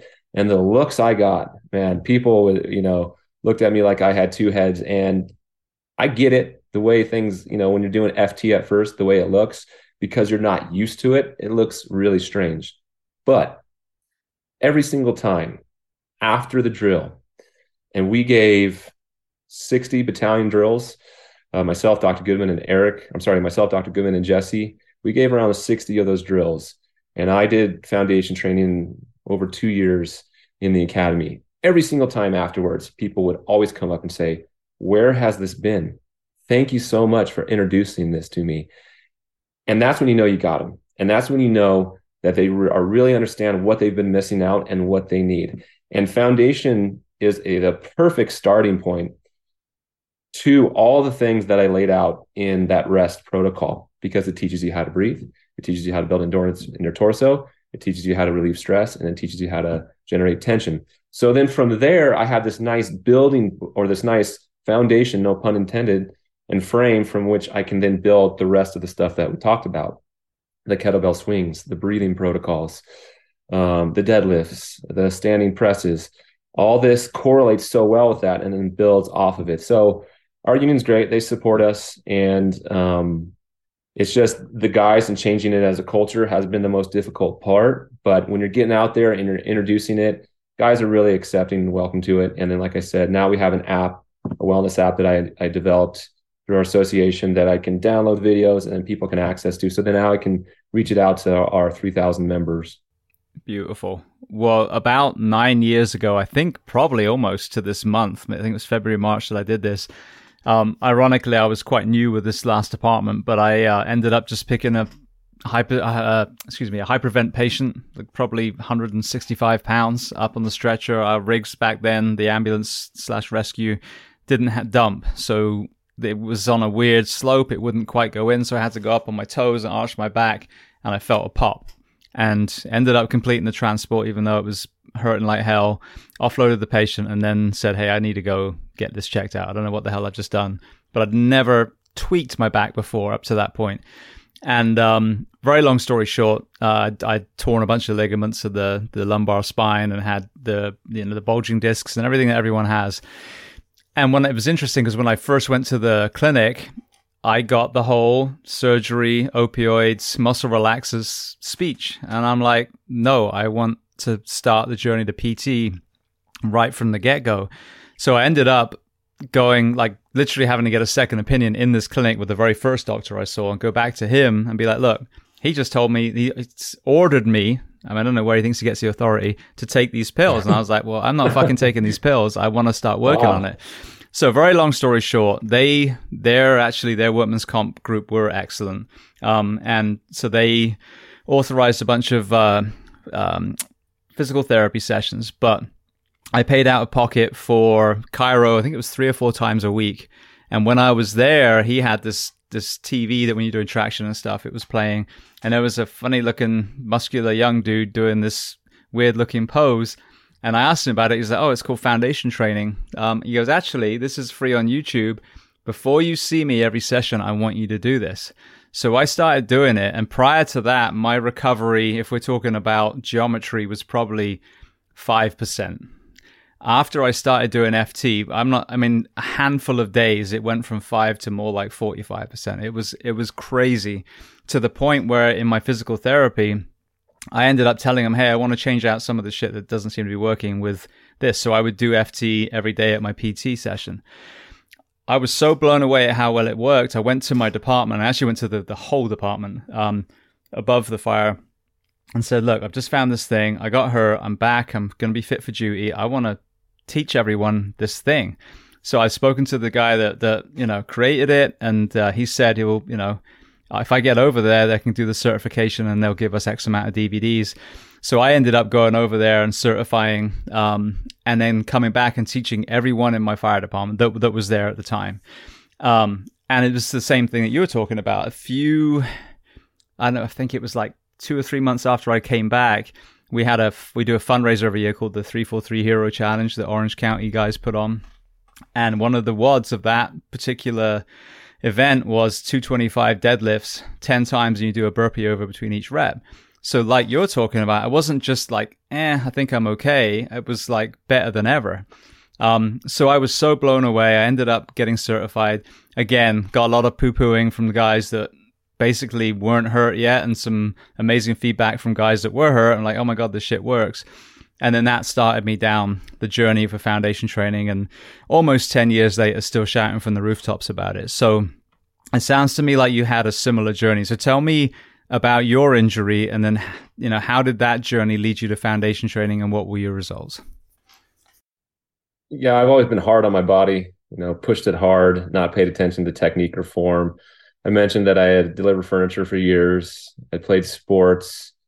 I was really into CrossFit, and it's no, knock on CrossFit, but I personally wasn't making sure that my technique and form was dialed in first thing. So I was beating my body up, and then I'd been a firefighter for, almost 10 years at this point. And I remember I was in the garage and I had done a squat clean, and I caught it at the bottom. And I just remember feeling this radiation and pop of pain at my lower back. And I knew what I immediately did. I messed my back up. And then so I kind of stood up and I kind of did that thing, like try to shake it off, like, oh, I'm okay. And then try to like move around. And I knew something was wrong. So I made an appointment with my chiro, see a same day, drove down there, saw him. And then he's kind of like, touching me, doing his thing. And then he's like, yeah, everything feels okay, but you could probably get an x-ray. And he's like, you probably herniated a disc. And, for me, I was like, oh no, I destroyed myself. What am I going to do? And at this point, it was really stiff. It was really tight, and I was in some serious pain. And he had this book on the table, and he pointed out this book, which was Dr. Goodman's first book, The Foundation. And he kind of was like, you just do that. And I'm like, really? That's it? I just need to do that? Isn't there something more that I need to do? And then so he let me borrow the book. And then I remember looking at the book, and I tried a couple of the poses, and I said, this thing doesn't work. I know better. And then I put it down, and that was my ego, at the time. And luckily I learned my lesson because I was still continually in pain. In the meantime, I went to an orthopedic surgeon. I got an MRI. Yes, I had herniation, L5S1, multiple levels of degeneration. And he says, yeah, you should stop being a firefighter. Your back's really messed up. Also, I'm going to need to do surgery on you. And I was 28 at the time. And I asked him, is that really the only option? Like you, the guy ordering you to give medications. I'm like, there's got to be something else. So then I just, I didn't realize that I had stumbled on, what I needed to do. So I scoured the internet looking for everything, trying everything. And that brought me back down to foundation training and the book. And then so I started to really invest my time in it, started to really try to understand it and what was happening, try to really be diligent and deliberate with my technique and my practice and dedicated to it daily. And I started to see improvement. It wasn't overnight that I was better. I was, or completely better. I was better overnight. And the fact that the pain was less after the first time I did it. And I'll kind of explain why that is in a little bit. But I progressively got better. It was like 2 steps forward, 1 step back. My pain started to decrease. I was able to work out a little bit more. I started to pay attention to how I worked out a little bit more, my technique and my form and dialing it in. And I really wanted to understand more about it. So I went to the FT Cert in Santa Barbara, a different one than we met at. And it just blew my mind. I thought, where has this been? And why is nobody talking about this in the fire service? This is so important. So then I, like you, brought it back to LA County and saying, guys, we have to do this. And I was annoying about it. I kept telling everybody to the point where people were like, fine. Yes, you can start doing it here. You can start teaching like the low level people here, start teaching the recruits. It doesn't matter what you do to them, and started teaching the recruits. And sure enough, guess what? They started not only feeling better, but their performance was better. So it wasn't just, a rehabilitation type exercise, which it was for me because I got better using it, but it also increased performance for these recruits. And they kept kind of coming up to me and telling me like these 4 areas that would improve. Number 1, they're like, I just feel like I got better wind. I can take a bigger breath. I'm not as out of breath. I'm like, okay, yeah, that's something I felt before. And then number 2, they told me my back obviously just feels better. I had a little bit of, aches and pains here and there. It's a long day in the academy. Our academies are usually 20 weeks. It's a long, hard duration on the body. But by the end of it, they were feeling really well. And in fact, a lot of the recruits had been to other academies and mentioned, at this academy, I've never felt better. And then they also tell me like after doing foundation training, I just feel like the stress is gone. And then they also felt like, man, I could just feel like I could generate this tension. So I started paying attention to this. I reached out to Dr. Goodman and Jesse at the time, and I said, we're seeing some serious improvements and results of using this product. I really want to push this to the masses of the department. We should film a program. And we were lucky enough and fortunate enough to film a program with, like I said, our LA County film unit, and then put it on one of our training platforms. And then from there, I wanted to test what foundation training is doing because everyone kept telling me those kind of 4 areas. I kept hearing it over and over again. But when you don't have actual objective evidence, people tend to brush you off, especially in the first responder community or military, police, or whatever it is. because we're very hesitant, because, of snakes, snake oil salesmen. So we want to make sure that we're not getting sold a bill of goods.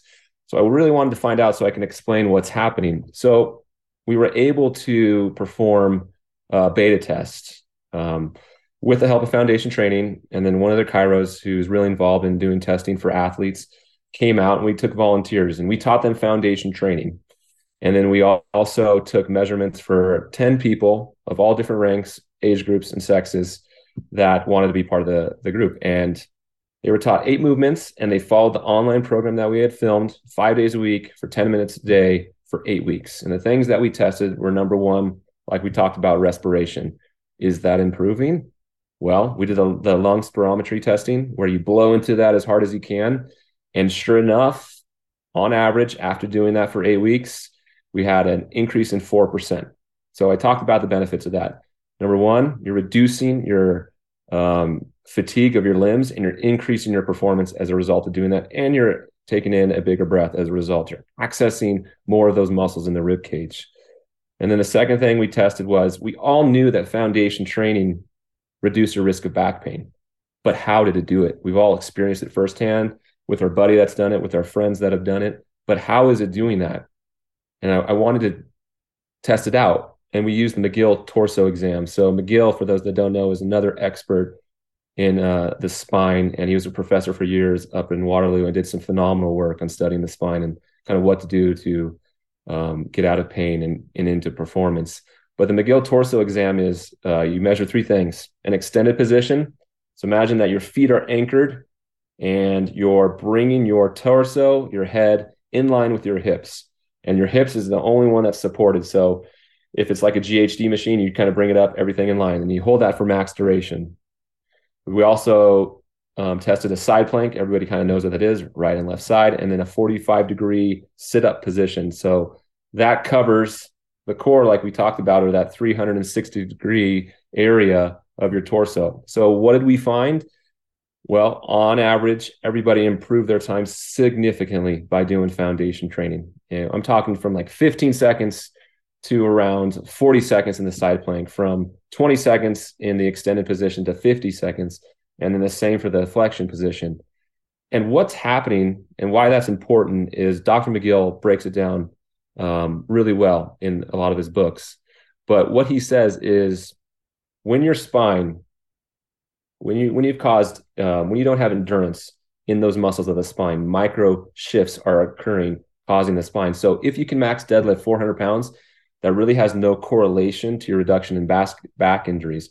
What does is your body's ability to have endurable muscles in that area to support it and hold it.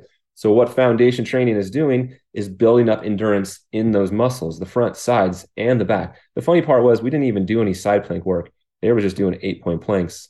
And you know how hard those are. And it makes sense that it would improve it, but it's pretty impressive that it would. So you're building up endurance in the back. And that's where I talked about way back in this conversation. That's so important for firefighters and why FT does it. And the other thing that we covered was stress. So we all know that it feels like you get better. It feels like you have a little bit less stress and you're more focused after doing foundation training. So we had people measure it. They just took a simple, straightforward, like psychological exam before doing foundation training, rating their stress, and after. And no surprise, it dropped 40%, which is huge. And the last thing was tension. We did the grip dynamometer, right and left side. Doing foundation training for that 8 weeks increased their grip strength on average of 4% on the right and 6% on the left. So this testing was so important to us because we finally had tangible evidence of what foundation training was doing. And it does do other things. But if there's one program out there that has such a wide range that covers such an important area of health, it's foundation. And like I said, it builds that foundational layer of health and wellness that complements the other things that you need to do then to continually lead a healthy life and then into retirement. So again, like you, I can't stop talking about it or shouting from the rooftops and how important it is. Well, for me personally as well, when I was doing it regularly, and I'll be the first to admit, like I have periods where I'm more diligent and periods where I fall off the wagon a little bit. But because I had meniscus tears in both legs, so after I rehabbed my back, I think it was 2 or 3 years later, I got one tear, and then that led to the opposite side, and just just trying to just fight. I guess all the beatings that I got from stunts and fire service and martial arts and everything caught up with me. And again, when I say caught up with me, it was poor movement patterns from previous. It wasn't like you should be able to do those and still be absolutely fine. Otherwise, most indigenous tribes wouldn't have any older people. They'd all be dead and falling apart. But the actual movement of my squat, I would guarantee if you measured my squat just with the change in hip mobility, there were probably tens of pounds you could add onto the bar. Movement of my deadlift, the same thing. So the planes of motion that it allowed my joints to go back to, in turn added more efficiency, so therefore more strength and more endurance as well. So there were so many different areas. Initially, it was to heal back pain. Later, it was telling other people, oh, you can avoid back pain. But just like you said, you start seeing all these other areas that are improving. And then breath as well, whether it's Wim Hof's been on here, Dr. McGill's been on here, but you talk about the breath work. Why do we not talk about that widely in a profession where we're one of the only jobs on the planet, where the only air on planet Earth you have access to is a little bottle strapped to your back? So whether it's deregulating the nervous system, whether it's, breath control, whether it's the efficiency of a respiratory system, these should be like paramount from day one. Like, hey, heads up, this is all you've got. So we're going to make sure that you're able to operate at the highest level, because this is the only thing, and God forbid you get trapped. A fit firefighter is going to be able to survive a lot longer than an unfit firefighter. A fit firefighter is going to be able to get to a person who's trapped, whereas an unfit one might have to turn around. So between the actual motion and efficiency of the human body, but also, as you said, the change in anatomy and the framework around the spine and the opening of the lungs, that element in a profession where we rely on our breath more than anyone else is so important. Yeah, it's I've seen it over and over again. The more I do foundation training, the more people I teach foundation training, the more access they have to the rib cage, the better they breathe. Like I said, there's a saying, and there's a class I give in foundation that describes this, that respiratory muscle fatigue reduces limb blood flow, and as a result, causes the fatigue, and you tire out more quickly. So proximal stiffness, and I know McGill says this, and it's so important, proximal stiffness equals distal athleticism. When you're taking care of the center of your body, when you're building that endurance, and you're accessing that rib cage like you do in foundation training, what you get as a result of that and the increase in performance and athleticism cannot be understated. And this is also something that I didn't mention what FT does is, and you talked about it, you've had all the tears and wear and tear in your body. And I probably would too. If I, took an MRI of my knees and my shoulders and my neck, it's probably messed up as well, because I got aches and pains there from years. But foundation helps with that, because it's not just something for the low back. It's something for the entire body, because it incorporates movement patterns, right? It's not an isolation type exercise program. It is something that improves your movement quality. And that is something that is really important, because we don't want to go around throughout the day having to think about moving correctly, because that can be really annoying. But when you do foundation training, it teaches you how to move correctly. So you're building these habitual patterns. You're teaching the body to absorb force in the muscles. And then as a result, when you go out through the rest of your day, whether it's on the job, on an incident, or you're with your family and you're doing something fun, you don't have to think about it. Your nervous system has already recognized it. You've already built those plans in, and then it can just respond naturally. So again, there's so many things that you can do, and the importance of it. And it just takes 10 minutes a day. That's the wild part. And you got to be diligent. And like you, I kind of fall, up and down periodically, but 10 minutes a day is kind of the minimum standard. And that's why we did the testing, to show people how easy it is. So I've had a lot of people talking about breath work on here as well. I think one of the grandfathers, a lot of the things that other people talk about, is Patrick McCowan, who has been on. But a real aha moment for me as far as performance, and I really applied this initially in the CrossFit space, but I used it, wearing a mask as well, but is is nasal breathing.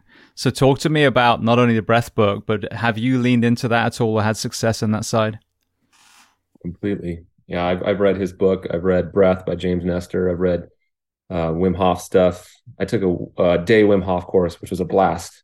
it was hilarious and fun. And we did one in LA, and I dragged a couple firefighters down, and we did Wim Hof breathing for 30 minutes and followed by an ice bath. Everybody was high on their own supply, as he likes to say, and had a blast and was like running around, hugging people. It was kind of a fun experience. But yeah, so nasal breathing is so important. We know that it obviously filters, humidifies the breath, can decrease your heart rate, oxygenate, all these important things. And the incorporation of that into your training, and that's why I talked about that in the rest protocol, the first thing, is so important. So when you're doing that long, slow duration work, and for us in SoCal, because we got a lot of brush fires, we like to go ruck, right? We like to put a hose pack on and like to, walk for 30 minutes. You should be able to do that by breathing through your nose only. For me, it's a self-governor. If I'm pushing beyond that and I'm having to mouth breathe, then I'm pushing too hard. And another way I like to apply it too is in that protocol I talked about, the 3 minutes on, 3 minutes off that we talked about, where you can do kettlebell swings, you can do air dying, but any kind of powerful type movement where you're kind of sprinting, resting, is number one, in between those sprints, trying to really focus on trying to breathe through your nose if you can, and then exhale out your nose and then prolong it as much as possible. And then especially when you get into that 3 minute break period, applying that is so important. And Zara Horton, I think, who's been on your podcast before, who is my SFG1 instructor, gave us a great kettlebell breathing ladder, which I think every firefighter should do because it teaches you how to use your breath and teaches you how to nasal breathe. And unlike most workouts where you're trying to get it done as fast as possible, the goal of this workout is every time you do it, you're trying to increase the time that it takes you to do it. So how it would work would be, you got to be proficient in kettlebell swing. So you swing a kettlebell with your right arm, you swing it with your left arm, you take one breath, but you take the slowest breath that you've ever taken in your life, and you really try to prolong the inhale and the exhale. Then you do 2 on the right, 2 on the left. Same thing, 2 breaths now. You try to prolong it. And as you work your way up that breath ladder and that rep ladder, obviously it starts to get harder and you're wanting to take a bigger breath and a shorter breath.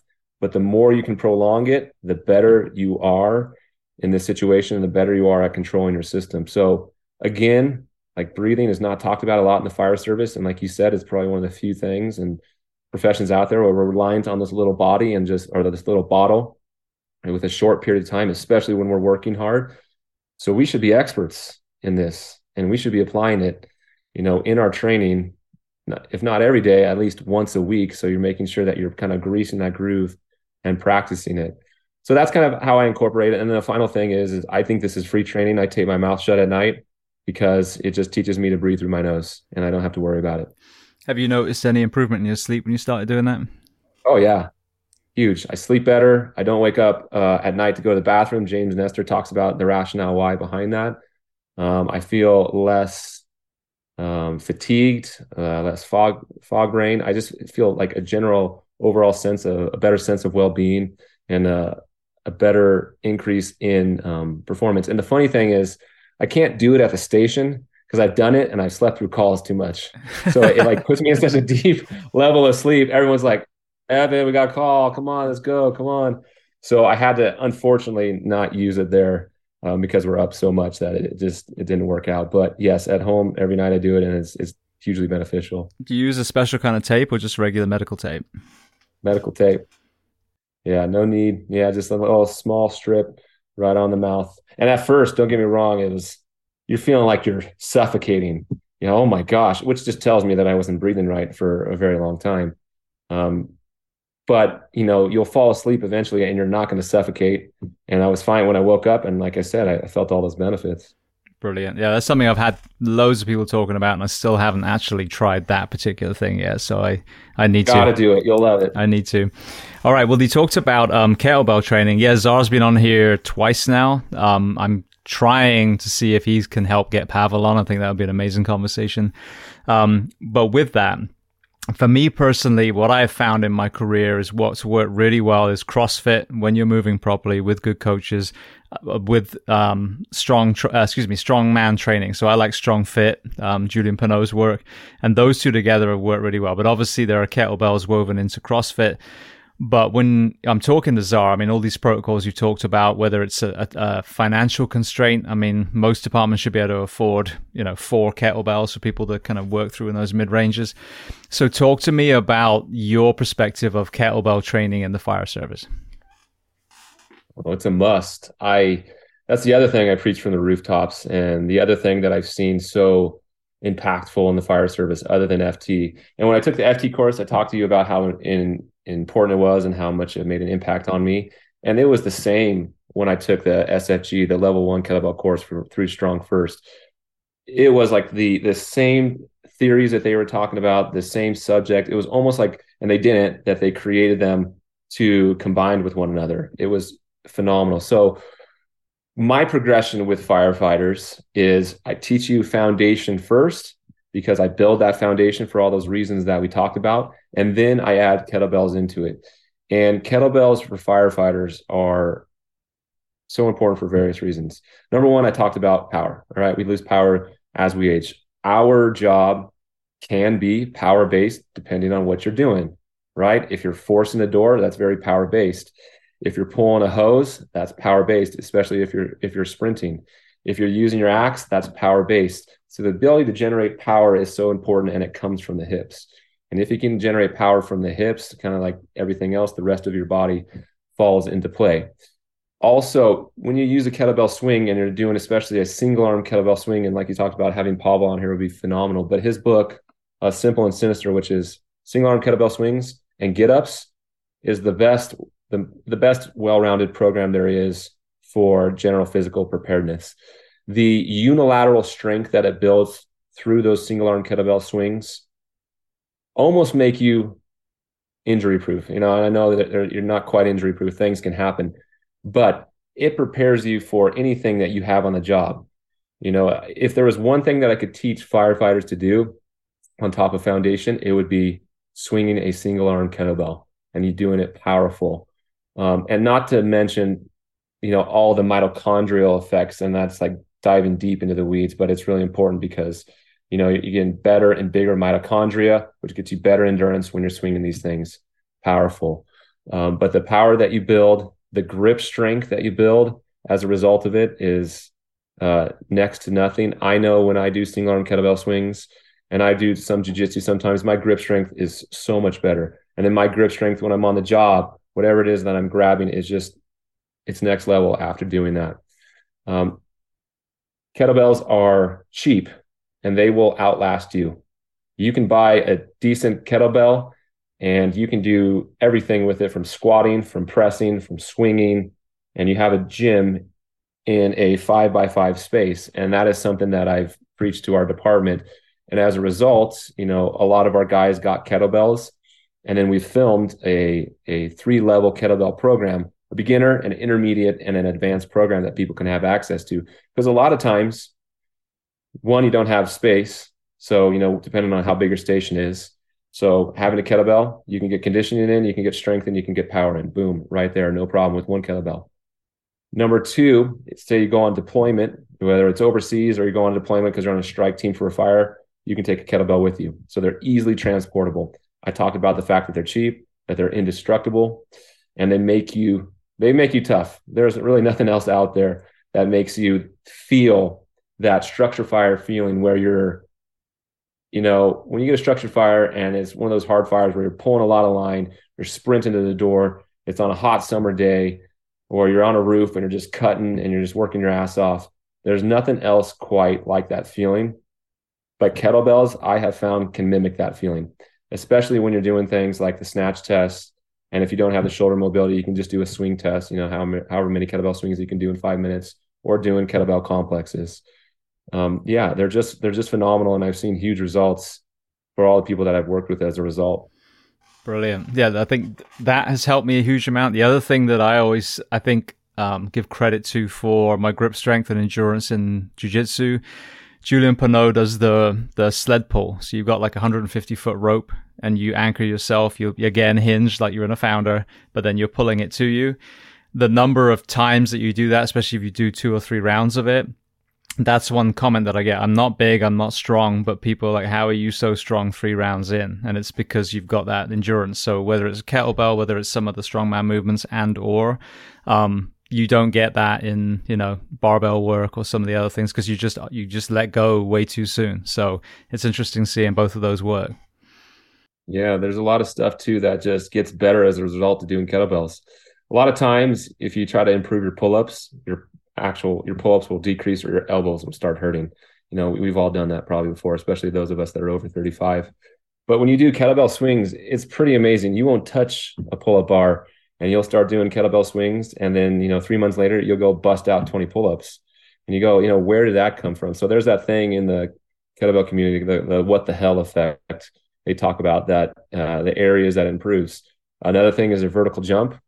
It was funny. I was doing one of the strong endurance protocols for a while where it's focused on doing a really heavy two-handed swing for power, like 10 reps, as hard and as powerful as he could.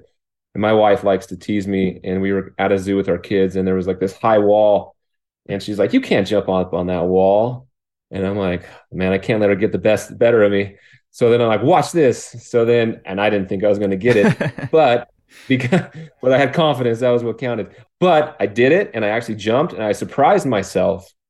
But I was like, whoa, what happened? I haven't been doing any jump work, but it's kettlebell swings. Heavy, powerful kettlebell swings works the same muscles, and it's no surprise. And so, it can improve your vertical jump without actually jumping. Plus, it builds endurance in the back. It's easy on the knees. I mean, it's just all around a solid product that, it's just really, really something that's important for firefighters. Beautiful. Yeah, it was after I had my surgery, I think.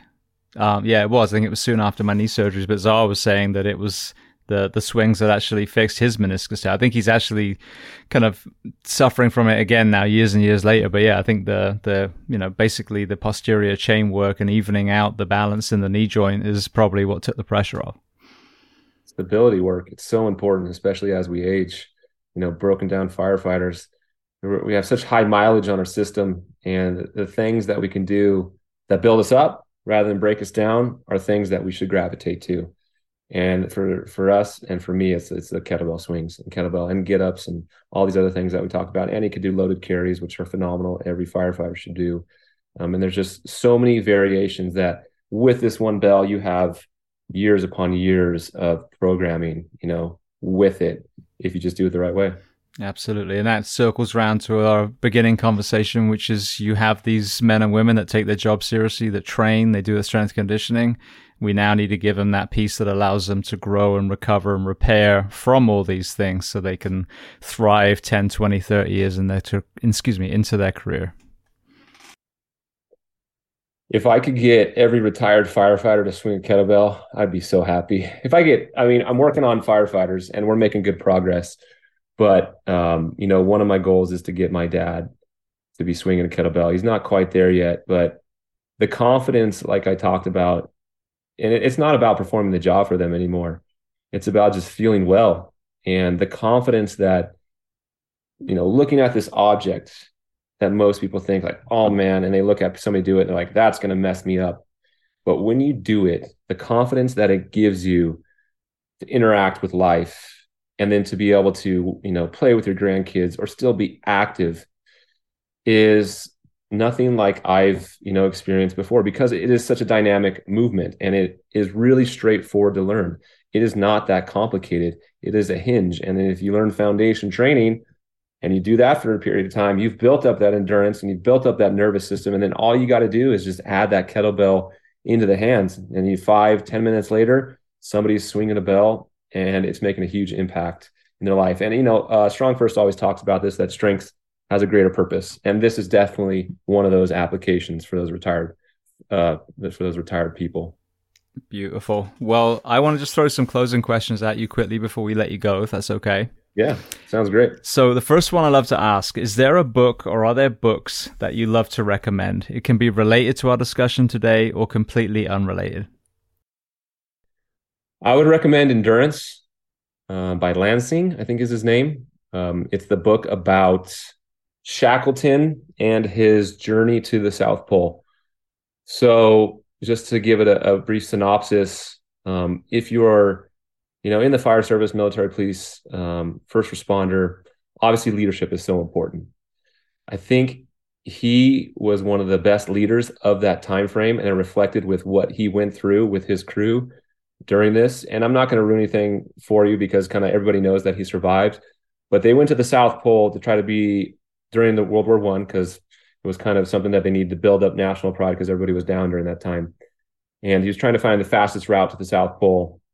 And he took a crew down there, and they got stuck in the ice immediately, and they had to survive the entire winter in darkness with lack of food in the ice.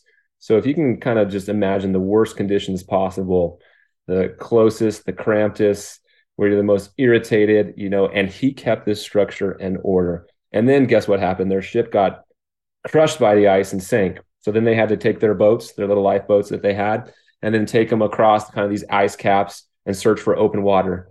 And this was like a months upon months journey, and they kept setting up camp.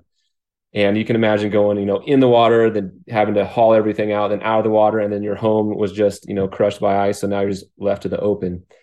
And so he brought him to the open sea. And then they sailed to this island, Elephant Island, that they made it to. And then all the members were there, and there was nothing on that island. No elephants? No elephants, unfortunately, for food. They would have loved that. They were like starving by that point, you can imagine. And so they realized like this is not a place that we can survive. So we had to make this decision. So Shackleton, up to this point, again, phenomenal leader, kept structure, kept order, kept discipline. And he said, I got to go with 3 other guys on our 20-foot boat across I believe it was the South Pacific Sea. Yeah. And try to make it to this whaling outpost. Well, they did they did an 800-mile journey across with some of the biggest waves. I remember reading the book, and they're talking about 80, 90-foot waves, and they're in this little boat. And they did this over a course of, I don't know how long it took. It must have taken them 4 to 5 weeks. And they arrive on this island, the outpost, but they're on the wrong side. So they have to transverse this like Arctic mountain, which people have tried to replicate today with modern gear, and they can't. And the fact that they had gear of 1914 and they were able to do it.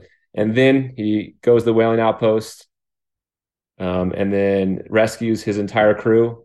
Nobody died, and nobody, suffered any long-term health effects as a result. So that is like, to me, the tip of the spear when it comes to leadership. And if you want like the opposite in what not to do, read a book called Madhouse at the End of the Earth about the Belgica. And same concept. They went down to the South Pole to try to get to the South Pole, and everything went wrong. Everything. People died, people starved, people got scurvy. It was the complete opposite of what Shackleton did in the leadership style that he had than what this captain did in the leadership style that he had. They ended up making it out, but barely by the skin of their teeth. And the interesting part about this story is there was a young man on the Belgica ship, and everyone's going to recognize his name if they're familiar with kind of the polar exploration, was Amundsen. And Amundsen was the one that ended up going to North and South Pole. So he learned all these lessons as a result of being with this leader that was the worst type of leader. And as a result, what not to do. And then as a result, he was able, to take from that and succeed. So yeah, I would definitely recommend Endurance. It's a phenomenal book. Brilliant. Thank you for that. I've had it mentioned before, but never described that way. So I appreciate it. Yeah, it's phenomenal. So what about a movie and or documentary? Movie and or documentary. I'm really into Christopher Nolan's work. I think all of his movies are phenomenal for various reasons, but a few of my favorite are how he did Batman, the Dark Knight series. I think that is phenomenal. I think Interstellar, I think Inception, and Memento, one of his earlier works. And he does such a great job of storytelling, but also making it so, in a way, complex that it's very interesting and grabs your attention the entire time. So if you haven't seen any of his work, I would recommend that. Documentaries, I love watching documentaries, and I can't remember anyone that's sticking out to me right now. I'll have to get back to you on that one. I can't remember. It's okay. Did Christopher Nolan do Tenet? Yes. Okay, that one confuses shit. I mean, I still didn't get it even at the end, but that was coming out of COVID though, so. I know. You know what's fun with his movies, and I've been doing it recently, is there's so many people online that break down, and they're like 20 to 30 minutes, and they break down his movies and exactly what's taking place, all the hidden messages, all the things that are happening, that you get so much more out of it, and you go, wow, that's what he was talking about. So yeah, I'd recommend doing it. It's a good movie when you have to watch a show about what happened, what took place. Good or bad movie, depending on how you look at it. Yeah, I guess it depends on it. Yeah, there's the other side of that too. All right. Well, then, next question. Is there a person that you recommend to come on this podcast as a guest to speak to the first responders, military, and associated professions of the world? Few people that come to mind, and they're kind of close friends. I have one, a buddy, Dave Tebow, who's an LA County firefighter. Phenomenal person, black belt, just kind of like all around Captain American guy who has done a lot in his career, and just recently went to Turkey with the deployment of our USAR team. So it's just one of those guys that you go, how are you doing everything, and how are you so good at everything? So he would be a really good person to have on the podcast. I would definitely recommend him. Yeah. Beautiful. If you're able to connect us, I'd love to do that. Yeah, I will. I'll send you his number. Brilliant. Thank you. All right. Well, then the last question before we make sure people know where to find you, what do you do to decompress? Meditate. I talked about that. Huge. Every morning. I have to do it. And if I don't do it, I can notice the effects of it. Number 2, sauna and cold plunge. When I do sauna and cold plunge, I'm a busy dad. I'm a busy guy at work, but everything rolls off my back so much better. It's so important to do these things. And then number 3, strength training for me. The ability, and that's working out, of course, but like this morning, preparing for the podcast, it was my heavy squat day, heavy deadlift day. That just decompresses me and makes me feel so much more resilient and strong as a result. So meditation, saunas, cold plunges, working out, and then obviously being in nature is huge. I love to be outside, whether it's right now in snowy Southern California, weirdly enough, I still go outside and try to snowboard, or if it's in the summertime, trying to just take a hike or paddleboard or mountain bike. So important. And it's one of those things you don't have to think about doing. You can just go out there and enjoy the moment, and it just draws you into it. Beautiful. Love it. All right. Well, then if people want to learn more about you, reach out to you, where are the best places online? You can email me. I got 2 different emails. So ehalquist04@gmail.com. I have a foundation email, evan@foundationtraining.com. And then I don't post a lot of stuff on Instagram, but I check stuff in case people reach out to me. And it's Evan_Halquist. Beautiful. Well, Evan, I want to thank you so much. I mean, it's been a great conversation. I think we met, both of us were returning, like tuning up our foundation training when we were in Santa Barbara when we met, but it's interesting seeing the parallels between our fire service career, our back injuries about the same time, and then, both of our exposure into strength conditioning and wellness in the fire service. So I want to thank you so much for being so generous with your time today.